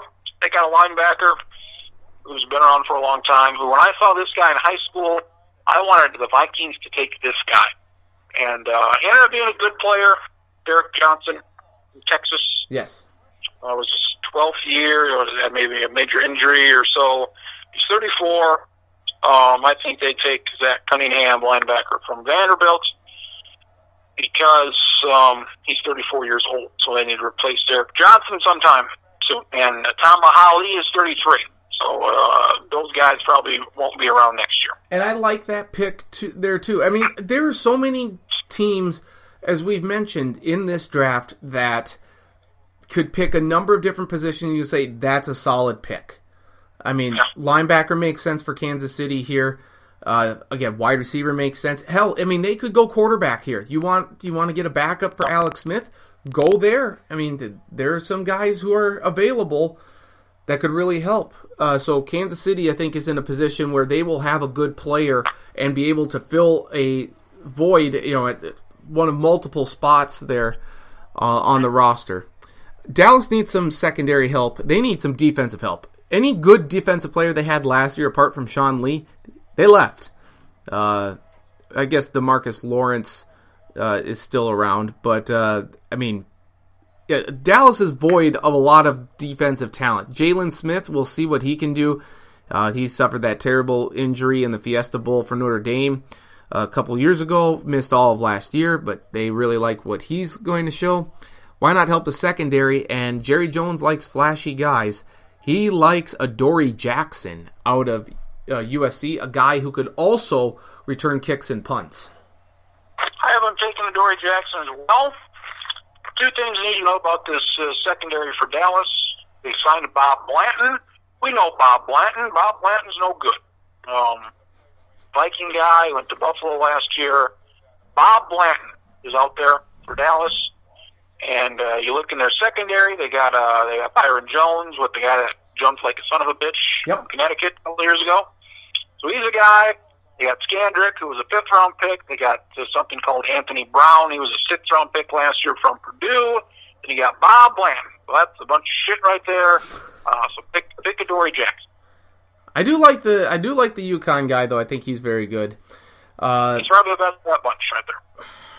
I know who you're taking it with 29 with Green Bay. Oh, my favorite team in the NFL. Go Pack. Go. Shut it. What do we got? I'm taking Christian McCaffrey. Tom Montgomery was very impressive. I got him taking the running back. What did you say? Aaron Rodgers wants some weapons? Well, goddamn it, we're going to get this guy some weapons. Oh, I pray that Christian McCaffrey's gone by that point. I pray. He's going to catch 120 passes a year. Oh, my gosh. I pray that McCaffrey's gone. Please, Lord, let it be so. Don't give Aaron Rodgers this magnificent running back. There can't be 28 teams ahead of the Packers that are this stupid. Actually, there aren't 28 teams because Cleveland and Tennessee have multiple picks. So, come on. I like the pick that you give him. It's just, please. McCaffrey has to go before then. Denver, take him. I don't care. Detroit, take him. I'll gladly have Zenner go somewhere else. How about this? Vikings, take him. Well, trade back and trade up. Yeah, trade up, God damn it. Yeah, let's do it. No, Spielman, you always trade up. Let's do it again. Their secondary is get rid of one of those third-round picks. Let's go. Their secondary. Their secondary is complete garbage. Packers? The Packers, yeah, they had a lot of injuries last year. Clinton Dix is good. Is Clinton.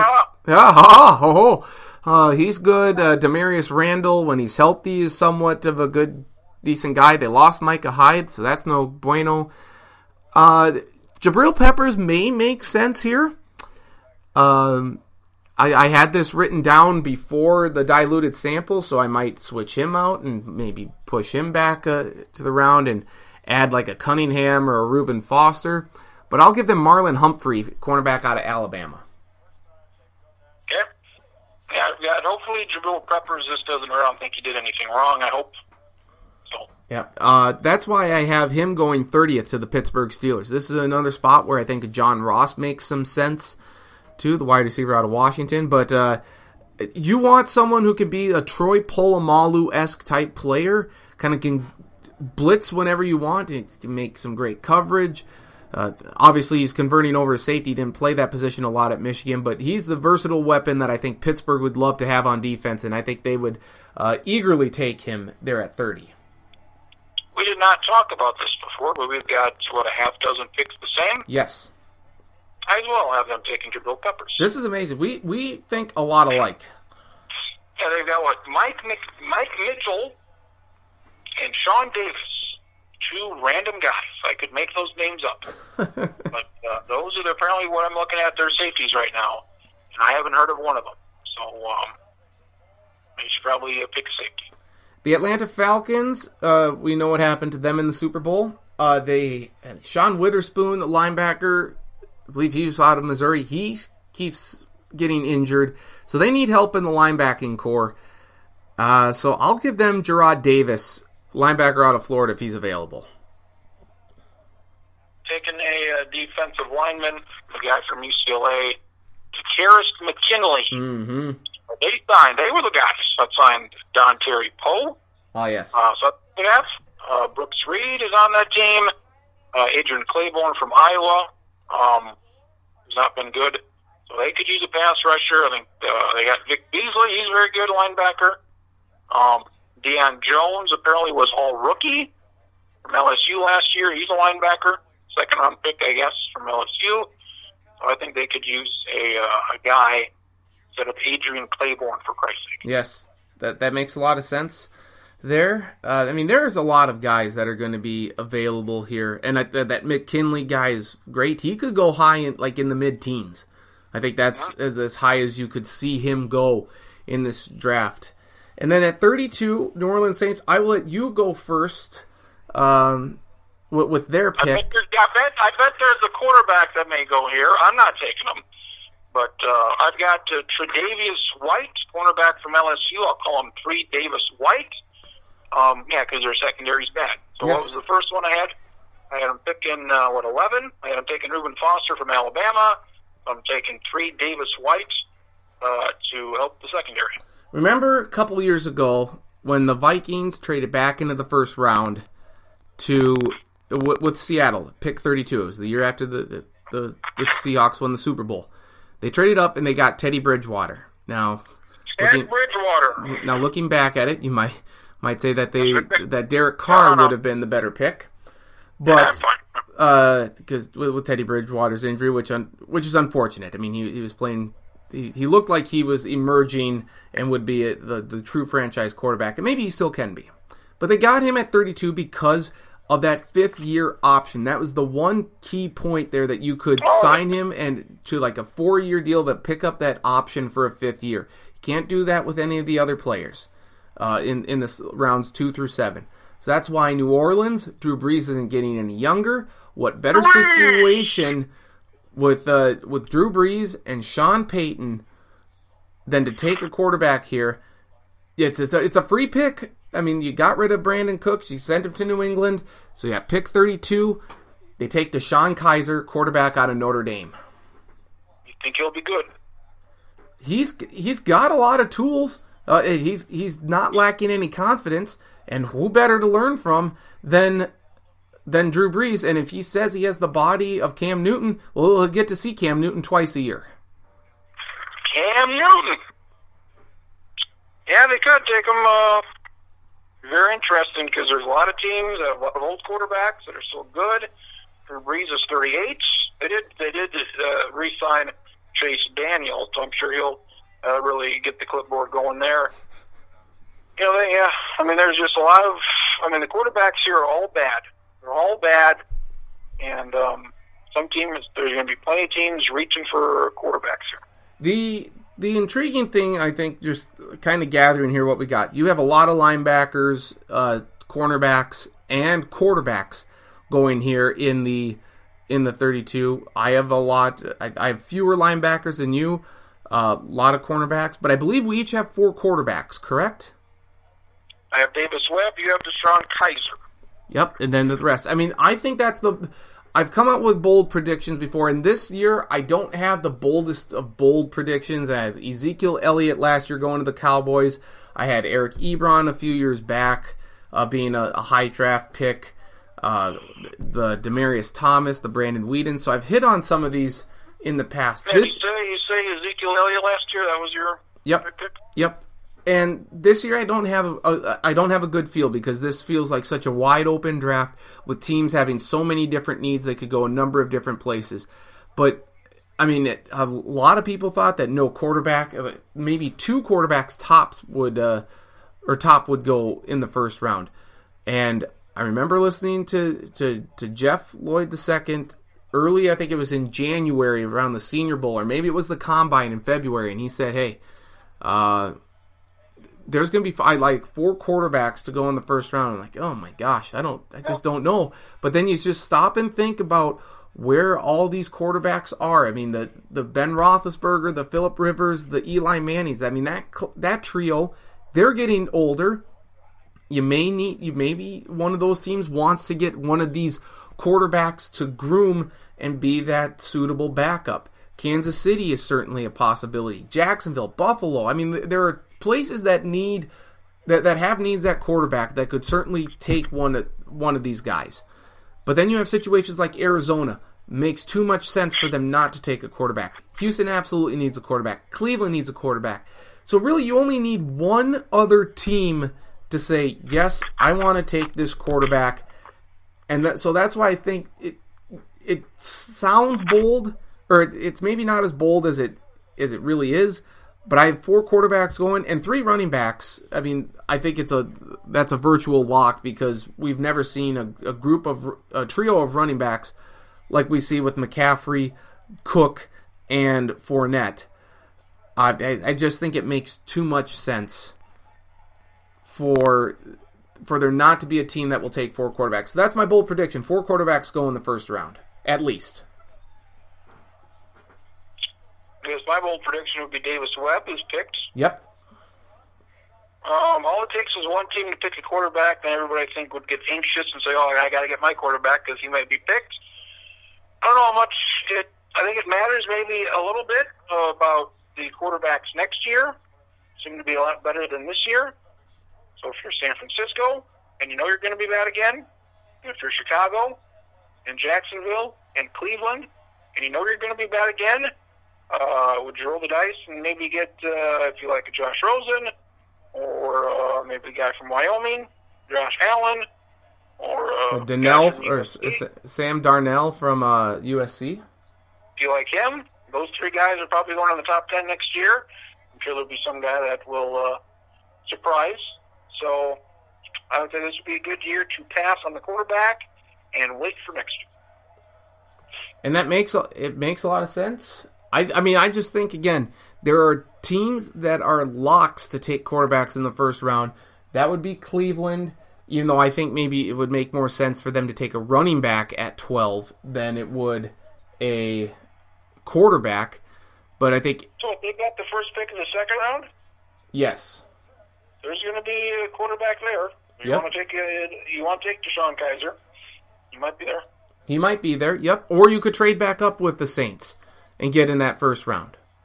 I mean, that was a previous bold prediction I had regarding the Browns, is that they would take Myles Garrett, they would take a running back, and they would trade up to get a quarterback. That was the initial bold prediction. I've since gone away from that. I will just stick with the 4 quarterbacks there. But it makes too much sense for there not to be 4 quarterbacks taken. I get what you're saying, but Houston needs one for sure. Cleveland's going to take one. I'm pretty sure Arizona's going to, so I just need one other team to fill that void. And I think there's going to be one team that does. Cleveland has lots of picks these next 2 years. So they need to make these work. They have 11 picks this year. It's the 3rd year they've had 11 picks. They had 14 last year. They had 12 2 years ago. Let's see, what do they have this year? They have 2 first-round picks and 2 second-round picks. It's like 4 of the first 50 picks or something are Cleveland. Yeah, they have 4 of the first 52. So get that done. They have 5 of the first 65. So you get 5 of the 65 best players coming out. Somebody's got to be good. Next year, they have a first-round pick, their own pick, and they have 3 second-round picks next year. So they get the Eagles pick because of a trade last year, and they get the Texans pick because they killed them in the Osweiler trade. They're going to have 3 picks in the top 60 next year. So these next 2 years are going to have 10 picks in the top 65 the next 2 years. Get somebody good. That's why I think the Browns could be a playoff team in 3 years. But they have to nail these draft picks. They absolutely have to. If I was them, I would. They're definitely a team that can give up something for a draft pick. I'd be willing to give up something for Kirk Cousins. Mm-hmm. So very good. They've got picks. They've got picks to deal. Whether you like a Garoppolo or Kirk Cousins, because I can't even remember the last time there was a quarterback free agent. That was good because it never happens. You're right. This was not a good group this year. That's for sure.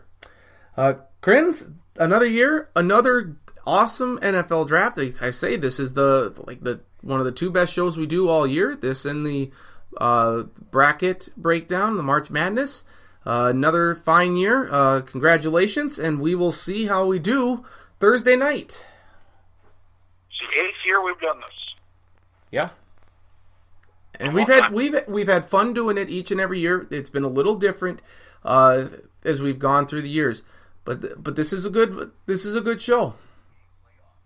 I don't mean to toot our own horn, but this is good stuff. Maybe next week, maybe a teaser for next week. I have picks of drafts past and how we did. Very good. I look forward to that. Maybe we'll break down the NFL schedule as well. Oh my! I'm going to be sick next week. I won't bore you with all the details. We'll look at the Viking schedule and see how badly they got boned, because they did. Terrific. Okay. Thank you, Kriens. Enjoy the draft as much as you can watch of it. Follow it on your flip phone there as you call the baseball game on Thursday, and we will be chatting throughout the weekend regarding the draft, and we will talk with you next week. Christian McCaffrey Green Bay jersey's already been ordered. So oh my gosh, this would be awful. Just my worst nightmare. Let's hope it happens. Thank you, Kriens. All right, we'll see you later. Travis Kriens joined us here, Sports Block Podcast. Excellent mock draft there. And it's just going to continue here, because coming up next, Jeff Lloyd II, turnonthejets.com, with another mock draft, where we'll get his mock draft unveiled. I don't really like necessarily what I did. I really like what Kriens had. It sounds much more concrete than mine. I will fine-tune this a little bit. The what's on the podcast here is going to be different in the stack at stackattack.sportsblog.com. You will find out on Thursday. But coming up next, again, no Jackrabbit, SDSU sports update this week. None of that.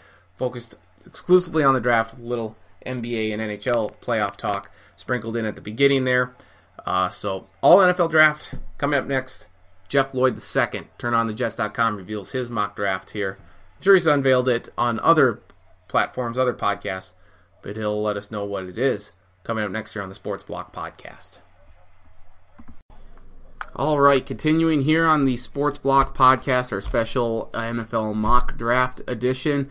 And the one and only Jeff Lloyd II from turnonthejets.com, kind enough as always to spend a few minutes with us. Jeff, it is almost the big day.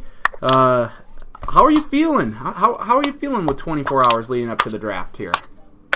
Obviously, Nathan, look, we're getting to this point now where it's, there's nothing left to do. It's just about time to just start, having everybody just start calling their names. Anything that can happen now isn't good. Obviously, with the recent situations with Brantley from Florida, and obviously Gary and Conley and the situation he's now in, it's just to this point now where, we just need to get this going on here, start getting some guys in spots. Anything that goes on right now is not good. Right. I mean, I think we saw that last year with Laramie Tunsil, with Ole Miss and the tackle who went to Miami there. Well, it's snowing up here in the Dakotas, in North Dakota here, so the draft is certainly an opportunity to bring some warmth and good cheer. So let's get right to it here. We can go as much as you want to here in the first round that you got. Cleveland starting off number 1. It's got to be Myles Garrett, right? There's nothing else for Cleveland to do right now. This is the safest, easiest selection there is. Look, he's he brings pass rushing ability that is rare. You're talking about a guy, at a number 1 position of J.D. Von Clowney and those types of guys. You're talking a double-digit sack guy per year. Whether these guys, some of these former pros want to pick on him or not and downgrade his game, I understand that. But look, it's a safe selection. You're Cleveland. You got a chance here to replenish your roster after a strong, free agency run. It's just that easy. Put Cleveland on the clock, get the selection in, and we will go from there. What do you like then? Picks 2 through 5 if you have them. Who do you like going where? Because I'll be honest, I think this is about as wide open as you could possibly get. Because with the 49ers, I think they can make a number of different selections, and people will say that's a great pick there because they need the help there. That's how depleted the 49ers are of talent there. So how do you like the top 5 going? I think San Francisco, obviously, it's going to be difficult. Obviously, John Lynch, we have nothing to go on. Here was a guy who was in the booth for many years. We have no way to, exactly know what he wants. And he's probably in a spot right now where he likes everybody. This is the new GM feel for him. He'd like, I'd love that guy. Ooh, I'd love that guy. I'd love that guy. Ooh, shiny toy. Exactly. It seems, and from a lot of people I talk to, and I'm not comfortable with this, but I think John Lynch comes from a little bit of an old school football mentality. I think they're going to actually take Leonard Fournette here at 2. They don't have much at the quarterback position. They have some wide receivers that they brought in. They want to evaluate them. At least get something on offense where you can keep the ball rolling. They have young guys on defense. They'll have a ton of picks to make after this. So I think it's a safe pick there for them. Number 3, I think Jamal Adams, defensive back out of LSU. He is, besides Garrett, probably the safest defensive selection in this draft. His pro day, he helped himself out. He ran a little bit better. Everybody loves what he does. You can go back to the Louisville game. He's a great in-the-box safety. He was one guy that actually made, Jackson, the quarterback from Louisville, almost look attainable. So he was able to take care of that. So, that's a safe selection there. Number 4, Jacksonville, Solomon Thomas. I think Dante Fowler, they're a high pick a couple of years ago. The knee blew out. It's not really gotten much better for him. So I do believe that taking another pass rush here to pair with Ngakoue is really going to help them. Number 5, Tennessee. This is where maybe trades start coming into equation. But I think I like Corey Davis here. He's the safest guy. Look, some people have some issues because we do not have any testing numbers on Corey Davis. Look, his tape was phenomenal. I'm okay with his tape. Tennessee, you're in a position here where you're trying to put a stamp on yourself, winning an AFC South division. I think you just go get the best wide receiver in the draft and just don't think twice about it. Don't get cute. Don't trade. Take the top players with the picks you have. Going back to the 49ers here and Fournette, I've seen Fournette in quite a few mock drafts. I mean, like I said, they're void of talent in many different areas. If they went Jamal Adams here, the safety out of LSU, I mean, John Lynch was a safety. Is that a plausible place for them here?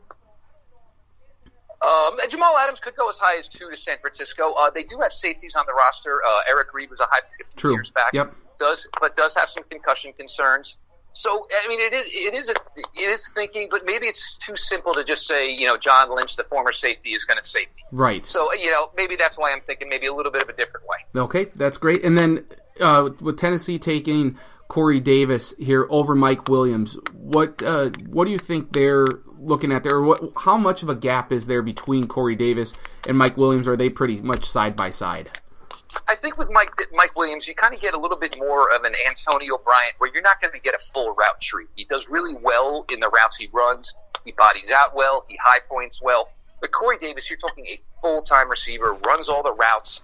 Obviously, you have Mariota, who's good with his legs. He's developing even more and more in the pocket as he's gone on.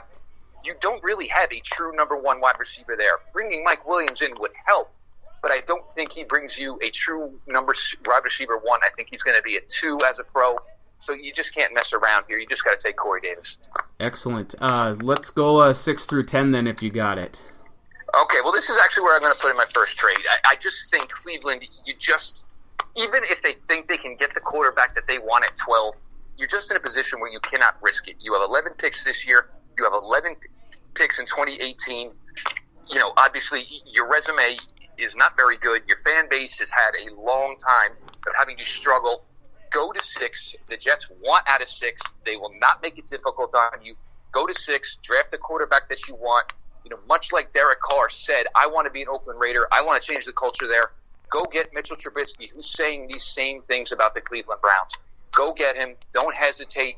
Just take that guy. You're still going to have pick number 33 in this draft. So you're getting 3 of the top 33 in the draft. I think it's an easy slam dunk that Cleveland's just got to do. So Trubisky then, right? Trubisky at 6. Okay. 7, the Chargers is interesting. Could go many ways here. Like we were talking before we started here, there's no reason they couldn't look in a quarterback here. Phillip Rivers obviously has made a lot of money. He was never thrilled with the move to L.A. I'm just going to go with yet another toy on the defense. Obviously, the defense that pass rushes, Melvin Ingram's there. Obviously, Joey Bosa had monster rookie year once he finally got on the field after all the contract squabbles. Go get Malik Hooker, who is the best center fielder in this draft, the best free safety in this draft. All it's going to do is make the legs easier for the pass rushers. It's not going to they'll be able to get there. They won't need as much time. The quarterback's going to have to react quickly because these guys are going to be there. If the quarterback does rush it, you got a guy like Hooker who can break on the ball. It makes the lives easier on your cornerbacks. Pretty easy selection there. Carolina here, this has been kind of pretty much set in stone here. It seems about a week or two now. Christian McCaffrey Carolina runs a very bland, boring offense. It's something you would see from the 1980s. So what do is you bring in the ultimate versatile guy. You bring in Christian McCaffrey, who one week could have 20 carries. And next week could catch 8 balls. A punt return guy.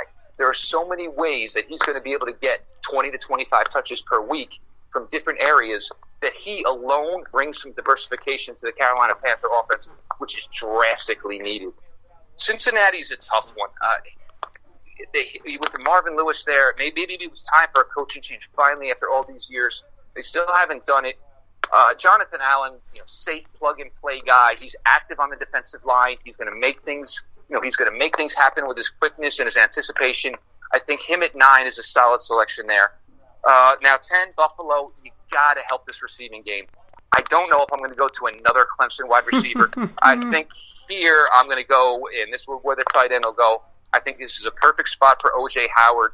You're playing with mobile quarterbacks. Even still, if Buffalo is not happy with their quarterback in 2018, you still have a fantastic tight end, and that's a lot more alluring to go further on with your offense. Sammy Watkins, as much as I love him, you do have to be a little bit concerned with the injuries.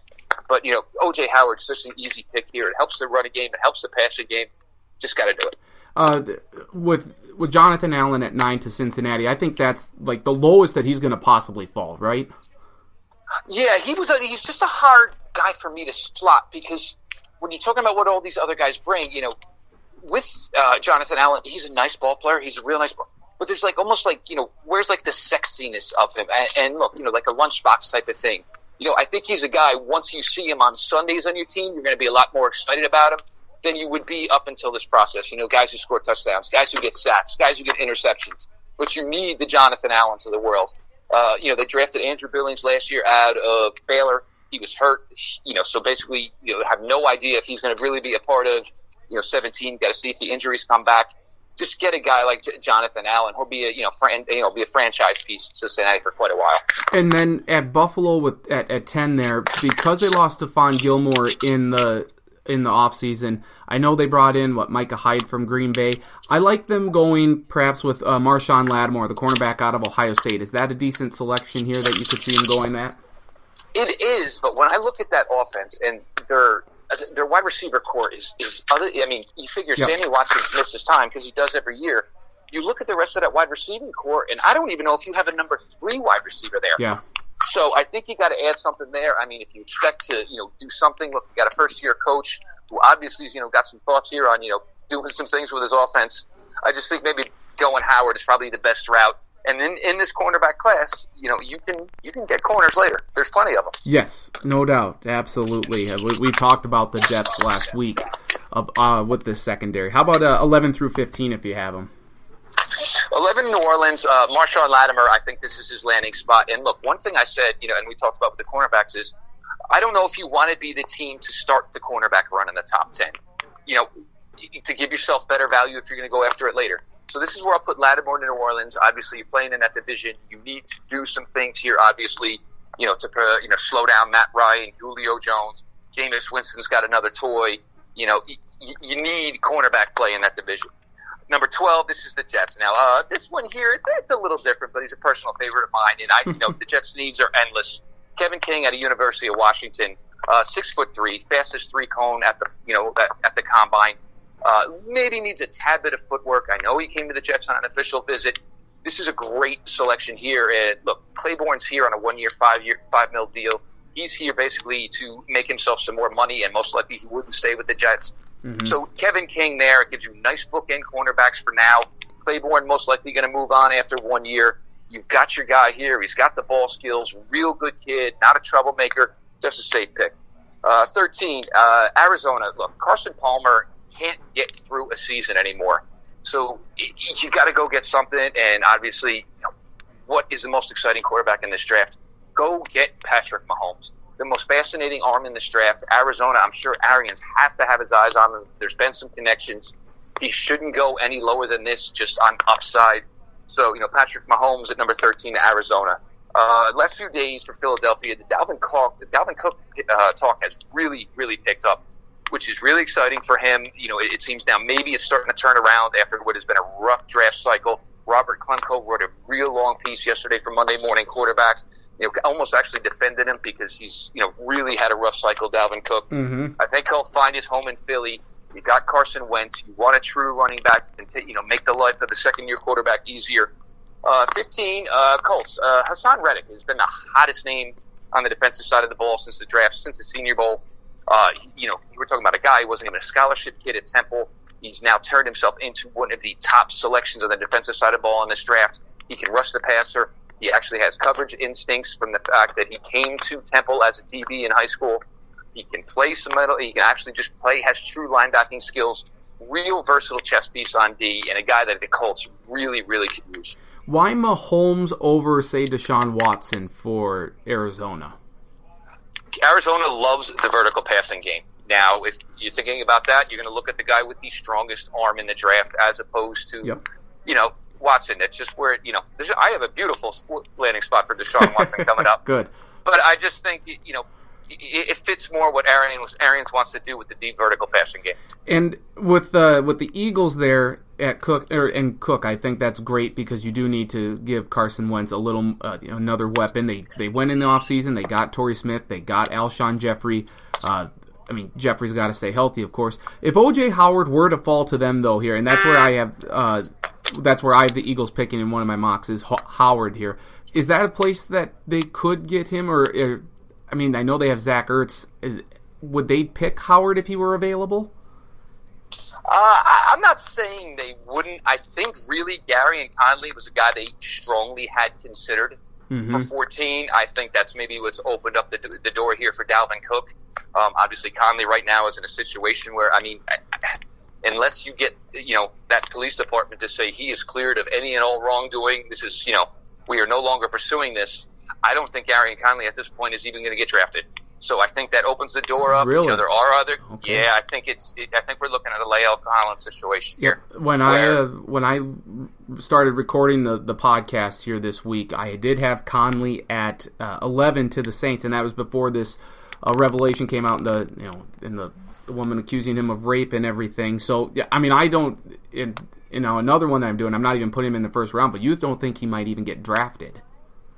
I don't see, unless you get some sort of word here, and look, we're less than 24 hours away for round one.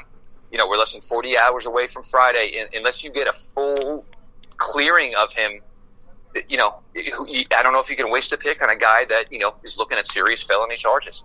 I mean, I watch a lot of Law and Order SVU. Until they have a problem, they're going to take the victim's word until they no longer believe it. So, I mean, it's just a tough spot for him to be in, even if he is found totally innocent. Sadly, if that comes late Saturday, Sunday, or Monday, I don't see how you can pick him. Is this I don't mean to say, and I'm not trying to be insensitive by any stretch here, or by any means. Is this somewhat maybe like a smear campaign? It just seems so. I mean, it just sucks for him that these allegations would come out, just days before the draft begins. I mean, I've read that he's got 2 or 3 witnesses that said he didn't do anything wrong. Again, we don't want to. I'm trying not to speculate here, but does it just seem like someone was maybe out to get him in this sort of situation? I don't think that. I think right now, even if he ends up innocent, what he's guilty of is bad judgment. Sure, very true. You don't. I mean, you are the asset here. You have everything going for yourself. I mean, he invited a stranger up to a hotel room that was in his name. He was there. Yep. I mean, look, even if, say, God forbid, this girl tried to rob him, or this girl went in the bathroom and shot up and died. I mean, This creates a bad picture for him. And, in a lot of agents I talk to, they tell their guys during this cycle, look, don't ever leave the house. Go work out. Go home. Just stay there. You don't get yourself in a position where something dumb can happen. Yes, this is a 1 in a million shot that maybe, even if he's innocent here, it's a 1 in a million shot the way this all broke. But, it's also a 1 in a million shot that you're going to get drafted in the NFL and be a millionaire before you've ever taken it down. Very true. So, It's a tough situation for the kid, but, this is where it's at right now. You're right. The judgment is a huge factor and making smart decisions, and clearly this was not one of them. 16 through 20, what do you have? All right, 16, Baltimore. Baltimore was a tough one here. Probably could use some defensive help, but I think a little bit of the defense is sliding. This is where I'm going to put in Mike Williams. Obviously, Rashad Perriman, the young receiver there, he seems to be a full route runner. Obviously, the health's a little bit of a question. Mike Williams, great jump ball catcher. He's going to get you some vertical stuff. I don't know. There's a lot of corners in this league. It's going to be able to hand in one-on-one. Should make Brett Perriman's life Rashad Perriman's life a little bit easier. I slide him in here. 17, Washington. They need help with their pass rush. They need help, up front, and then 3, obviously outside linebacker at the DN. Derek Barnett from Tennessee. Not the sexiest player. He's a sound player who's going to grade out every week. Maybe maxes out as a 9-10 sacks per year guy, but a guy that Washington really needs on that defense. They need some sound football players who are going to do what they're asked to and stick to the scheme. 18, Tennessee here with their second pick. You gave a toy to Marcus Mariota. Obviously, they moved on from Jason McCourty. Plug in here, Marlon Humphrey. I'm not a huge fan of him as a cornerback. I think maybe he's eventually going to end up as a free safety, but he's very physical, plays the run well. Still working on his jump ball ability. That's a little bit lacking, but definitely worthy of a selection here. This is actually the second trade I put in. Seattle really, really needs a little offensive line help, so I'm going to have them trade up with Tampa Bay here, and we'll see our first offensive tackle taken, and that's going to be Garrett Bowles out of Utah. When you're talking about Seattle, yes, Garrett Bowles is going to be a 25-year-old rookie. It's not appealing to a lot of teams. You're Seattle. You feel you're in it every year. You feel you need a left tackle. You feel he's the best left tackle in the draft. Go ahead and add him here. It should help with your running game. You like your running back core. You like your wide receiver core. You need to be able to run the ball a little bit better. We saw last year with Kristen Michael. They had problems sticking at the 4-yard per carry average. So, bring in Bowles here. It should help that.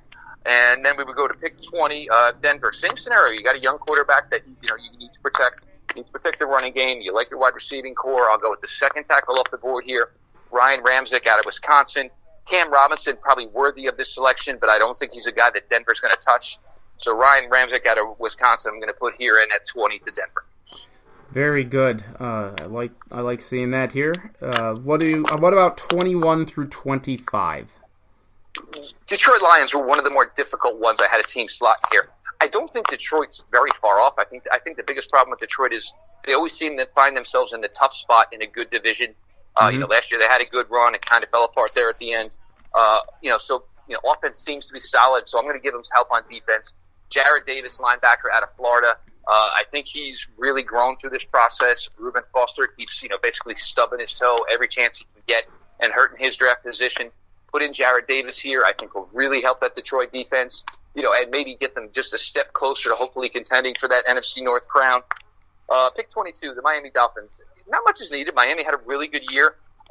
Little offensive line help. Obviously, last year you got your left tackle of the future, Laramie Tunsil. Go ahead and plug in Forrest Lamp here at a guard position. It's only going to help Tannehill. It's only going to help the running game. Solid selection for them here. New York Giants.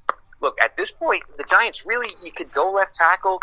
There's not really much the New York Giants need right now. I have them penciled in as an NFC championship team next year. That's how good this team is when you think about the fact that Brandon Marshall's here.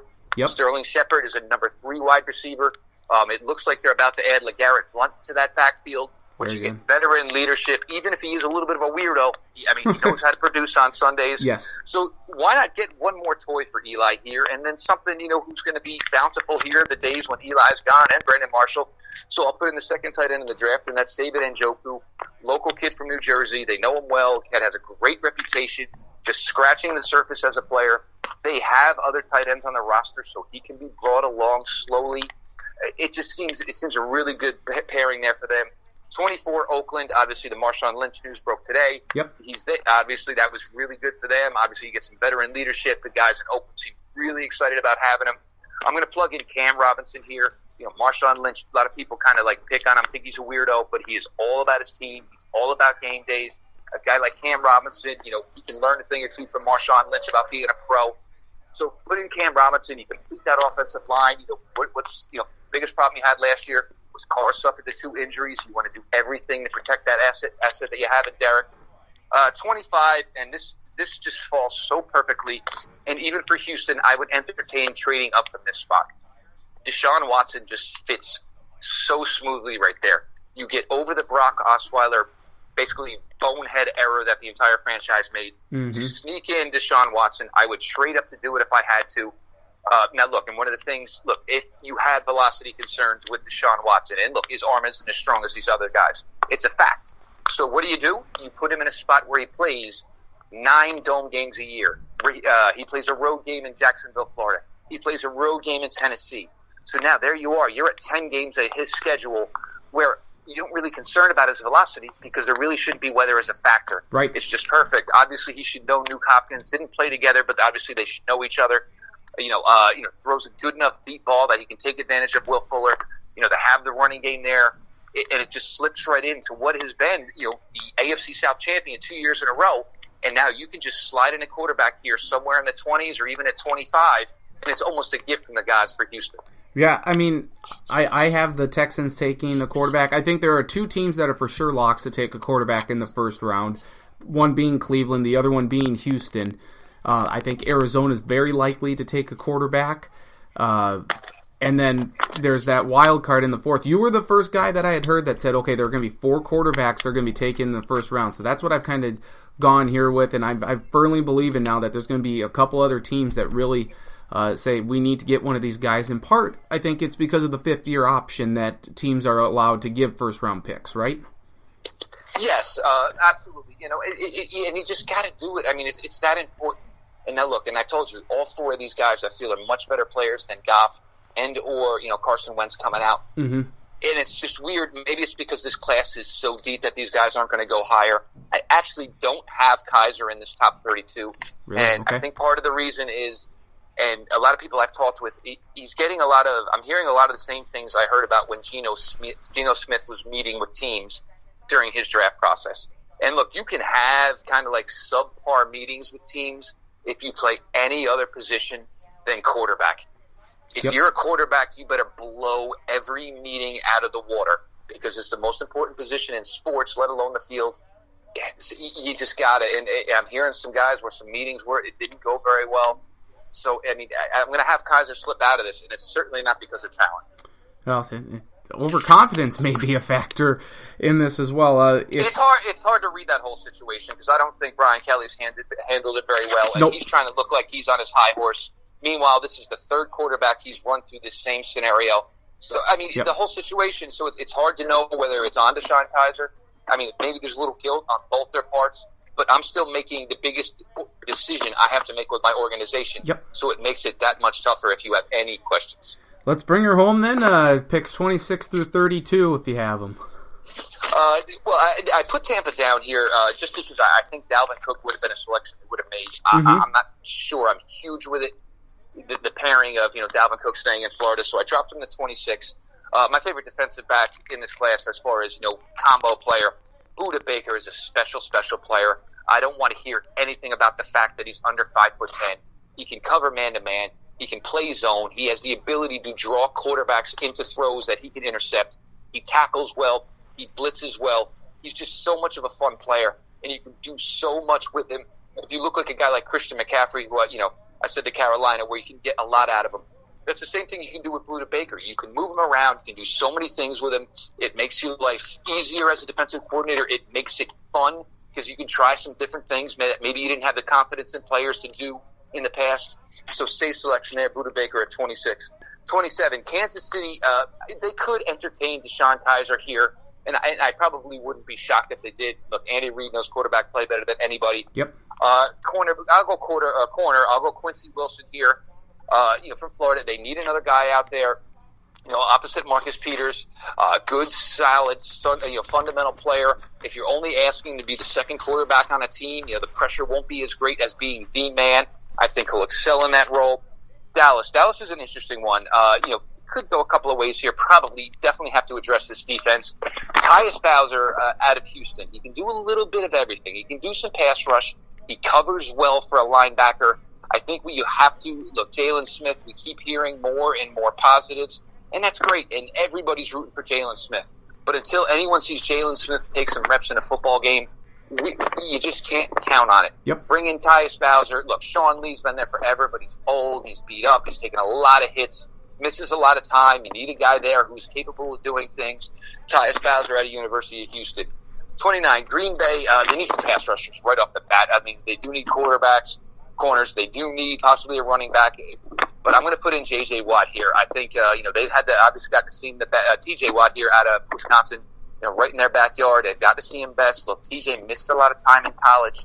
But if you're looking at him, you're looking at a guy who's grown as it's gone on. You look at his older brother, same path. As he got a little bigger, got a little older, the light went on more, was able to learn more, pick up more, play better. I think he'd be a selection there for Green Bay at 29. That terrifies me as a Vikings fan. I just got to tell you that right now. It is still a tough spot for you guys, absolutely. Pittsburgh here at 30. I think Pittsburgh going to add another pass rusher here. Harrison's not going to play forever. Bring in Charles Harris out of Missouri. He's a guy I do know the Jets really like, and they like as high as possible 12 if they're there. I think he's got good get off. He worked on putting on some weight, showed really well at his pro day with the extra weight on. Solid player, can get in the backfield, wreak a lot of havoc. I'm going to put him at 30 to Pittsburgh. Atlanta, if you just need one more thing at Atlanta, I think one more pass rusher. A couple ways you could go here. But now I know Quinn had him in. He actually worked out Charles Harris, and they also had Jordan Willis from Kansas State. He brought them both in on the same day. He worked them both out at the same time. I think they would take either one of these guys if available. Jordan Willis is here. You've got a bookend now to Vic Beasley. Similar type of guy, very athletic. Can really get, obviously to the passer. The only issue is he kind of needs to work a little bit on his footwork so he doesn't get himself too far in the pocket where it's easier for the quarterback to step up away from him. But a guy tested through the roof and should play really, really well once he gets a little more NFL time and some NFL coaching. And that'll close us off here. And it's kind of funny. It was what was going to be the run? Was it going to be the pass rushers? What was it going to be the cornerbacks? I think here I'm going to go one more. Obviously, I went corner to New Orleans earlier. Here they are at 32. I think Karis McKinley out of UCLA. He's getting over the shoulder injury. Ran very well, very athletic. He got great get off. He doesn't cheat on a play. He gives every play 100%. And maybe even still, if you don't have him ready for week 1, you're New Orleans. Maybe expectations aren't super high this year.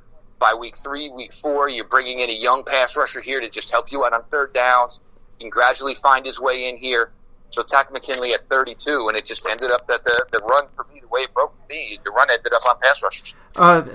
We've already discussed Conley, and of course he's not in the first round here and may not even get drafted. Two other notable names that I didn't hear from you or have put down is Jabril Peppers, safety out of Michigan, and then Reuben Foster, linebacker out of Alabama. Does the diluted sample that they had, or the failed drug test, or however you want to do it, the failed urine test, how much does that play into this here with you not putting them in the first round? And overall, what do you think this does to their draft stock? I think Reuben Foster, it's just been a culmination of things. Obviously, it's the injuries with the shoulder. There are some rumors he's a little bit of a party guy. The other thing is there was the incident, where he just couldn't show some patience. Exactly, where everybody was dealing with the same scenario, but felt like he didn't have to deal with it. Yep. Peppers, I know coaches of his in New Jersey here. I don't believe for 1 second that Jabril Peppers, it was a marijuana issue. I do not believe he was trying to mask anything. I feel, it definitely was a diluted sample. Maybe he was trying to put on extra weight to, show up to looking the best he did. The kid's a workout nut, so I don't believe any of that. But the problem is, irregardless, he is still now already in the program. Anything fluky happens, you're looking at a suspension. I think Jabril Peppers automatically becomes one of those guys now where you would have Cleveland sitting at 33, who now they get, 20 hours where, they're holding that selection.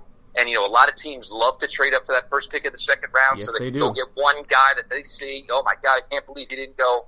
And I think Jabril Peppers automatically comes into contention with that. And the other thing is I just don't know. Jabril Peppers is not coming in and starting defensively for me right away day one. So that's difficult. I mean, I know what kind of returner he is, and he can help there. But it's just tough to put a guy who's not going to be a day one starter because I'm not really sure of his role yet, and he's going to need some work once I do find the right role for him. For me, it's just really tough to put him in round one. And this is even before the diluted sample. I mean, and we're going to see plenty of guys that you're like, oh man, I thought he would go first round that will last into the second round just because there are, it's like I said, it's so wide open. There are so many good players that you could take. Just a couple other quick notes or quick questions to ask of you. I mean, if Jabril Peppers did go, could he go 30 to Pittsburgh? I mean, does he have that sort of Troy Polamalu-esque quality to him? Could he maybe be Troy Polamalu one day? Perhaps, but Troy Polamalu was a really good college safety. Yeah. Jabril Peppers played one season as safety and then was a linebacker. It's just, I mean, the problem with Peppers is everything you're basing it on what you're projecting he could be. Everyone else, we've got film. I've still got safeties who didn't go yet that I would think right now are better safeties. Could Peppers be a better safety? Very well could be, but it's really tough to project that.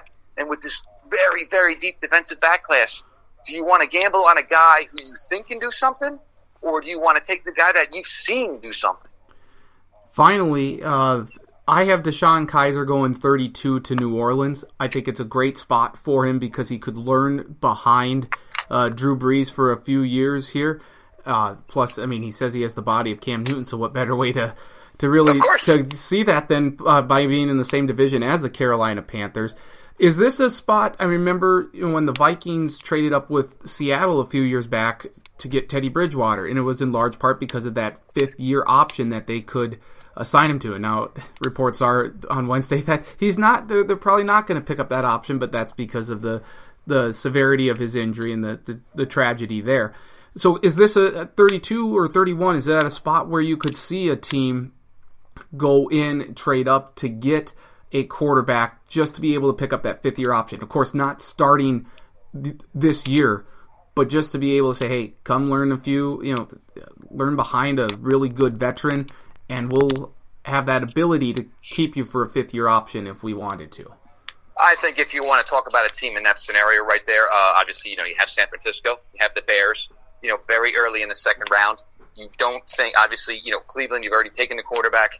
If Kaiser doesn't go, Cleveland's in a beautiful position because they could easily drop back. He's a guy that could drop back from 33-4. But you would have to think San Francisco or Chicago. If he's a guy they really like, you got to think you're picking up the phone there. Look, Atlanta, they can grab a pass rusher 3-4 picks later. Obviously, the Saints, they could do the same thing as well, could get a pass rusher 3-4 picks later. I mean, if Kaiser were to go to one of these slots, Atlanta could still maybe trade down and get a Willis. Saints could still maybe trade down and get Tack McKinley. There's a couple other pass rushers right in this scenario. You could still get their guy by dropping back 3 or 4 picks. That's always an option. And yes, the 5th-year contract security. And look, the one thing, and it's kind of sad, I feel bad for Teddy Bridgewater. I think the one thing that maybe that tells us is maybe they're not as, hopes are high for that injury. Yep. And look, I mean, who knows the way it work out? And, but I mean, if you're same with Minnesota, though, look, I've paid you a full year salary already. I don't know if you're going to play for me this year. I mean, how much can you keep throwing at a guy if you're not sure? It's a tough spot, and you feel bad for Teddy. But, it's just a tough situation to be in. I think they're going to re-sign him if he's healthy or, sign him to a long-term deal. But, yeah, picking up an $11 million option on someone who hasn't played in a couple of years, you would be ridiculous to pick it up, I think, because that's money you could spend elsewhere building your team. It's a business, and you got to look at it that it's a business decision. You just have to. And you want to know what? Teddy could also look at it from the same aspect, at the end of next season, if all works well and he is healthy and says, look, man, I appreciate you guys sticking with me, and he easily walks in and, takes a nice team-friendly deal and, gets paid well enough that he's happy and they roll on from there. Very good. Yeah, very, very good possibility there. Jeff, listen, I know you're busy. I know you're probably all around the country, around the world, doing these podcasts. Greatly appreciate you spending some time with us over these last few weeks. I hope to talk to you next week so we can digest and dissect the draft. But as always, thank you for your time. I appreciate, my friend, and enjoy the draft. Absolutely, Nathan. All the best to you, buddy. Thank you, Jeff. Jeff Lloyd II from TurnOnTheJets.com. No one better that we could get here. I mean, we've had Blake Day, who's our Mel Kiper Jr. By the way, Mel Kiper Jr. impersonation getting a lot better here.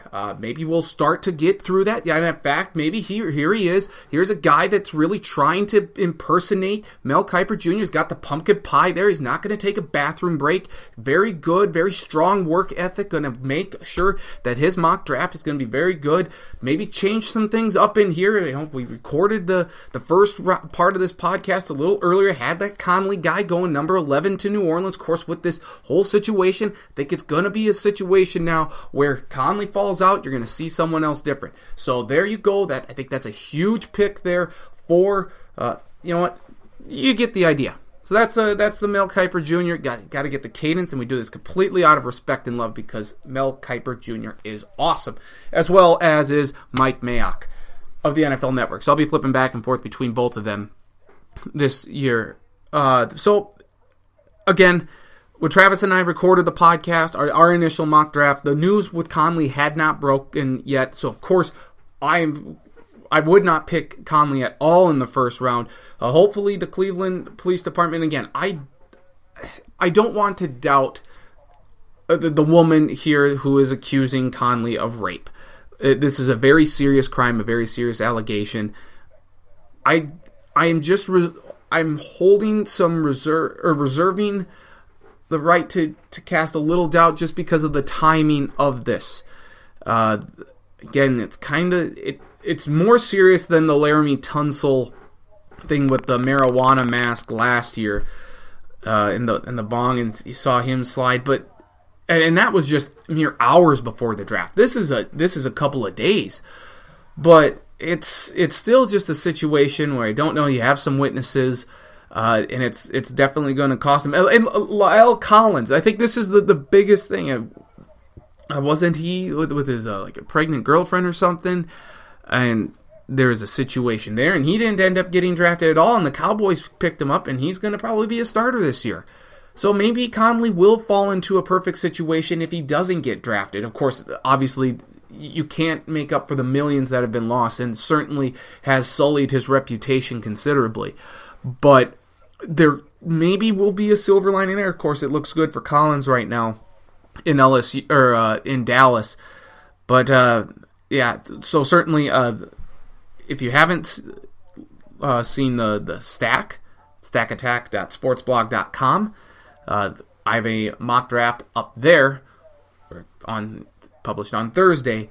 that has a slightly different mock draft from the one that Travis and I did earlier in this podcast. So I always figured it would kind of change some things up, but definitely want to note that the Conley pick was made for both Travis and I. We did not know of the situation surrounding Conley before doing this mock draft. And of course, you hear that. Now Reuben Foster's kind of moving out. Jabril Peppers. We're getting some dicey stuff here with some guys.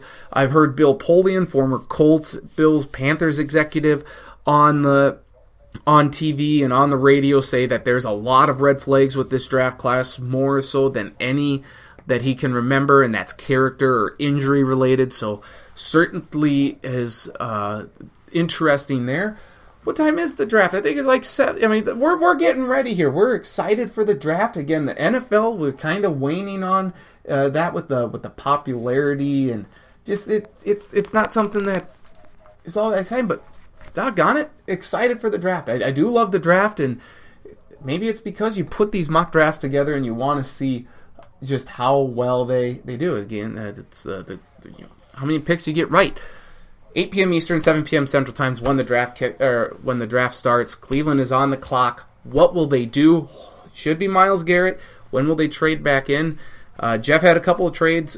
The mock draft that Travis and I did not factor in trades, but we know trades can certainly happen, in Cleveland being the most likely team to trade up to get Trubisky. The blog on stackattack.sportsblog.com in the Stack will mention some trades that could happen, but we won't factor in the trades there right now. We're just going to pick the player, slot it with the team, do a points value system based on that. But I hope you enjoyed the podcast. This is one of our favorites to do. It's one of the best ones that we do all season or all year long. This and the March Madness bracket breakdown here, where we pick every game in March Madness and pick our Final Four. It's great stuff. That's probably our best. This NFL mock draft show, though, is definitely right up there. Appreciate Travis's time as always, and Jeff Lloyd II. I can't recommend his stuff enough. He's very good. I might be a little biased, but I mean, just in getting to know him over the past few years and just talking with him, great guy. And hopefully we meet in person one day, my friend. So enjoy the draft, everyone. And we'll be back next week to recap that draft. Maybe some, definitely some NBA and NHL playoff talk. We'll get Marcus Traxler back on the show as well. So thank you for listening. Enjoy the NFL draft, everyone. See how our draft picks do. Obviously, Jeff's much better, or probably, or it's different than mine, different than Travis's. We're going to see how it all pans out. Again, I think my bold prediction here is that 4 quarterbacks get drafted in the first round, and that's not really as bold as a statement of Ezekiel Elliott going to the Cowboys last year, like I had, or Brandon Weeden getting drafted by the Browns, like I had, or Demaryius Thomas to the Broncos. I could go on. I don't hit these picks right all the time. I'm not feeling one in particular here. I guess maybe the boldest one could be Jamal Adams going to San Francisco. Who the heck knows? But thank you again for listening. We'll be back next week to break it all down. Hopefully we can get Jeff, get Marcus, get Travis, and have a great podcast there as well. So you can always find this podcast now on iTunes. Just search the Sports Block. Find it on iTunes. Great stuff there. Otherwise, follow me on Facebook or on Twitter at ND Stacken. Otherwise, it'll be on my Facebook page, Nathan Stacken. So greatly appreciate everyone's time. Thank you for listening. Enjoy the NFL draft. Hopefully our mocks are right. Go Vikes. And we'll talk about it all next week here on the Sports Block Podcast. Nathan Stacken saying thank you for listening. Hope you listen again next week.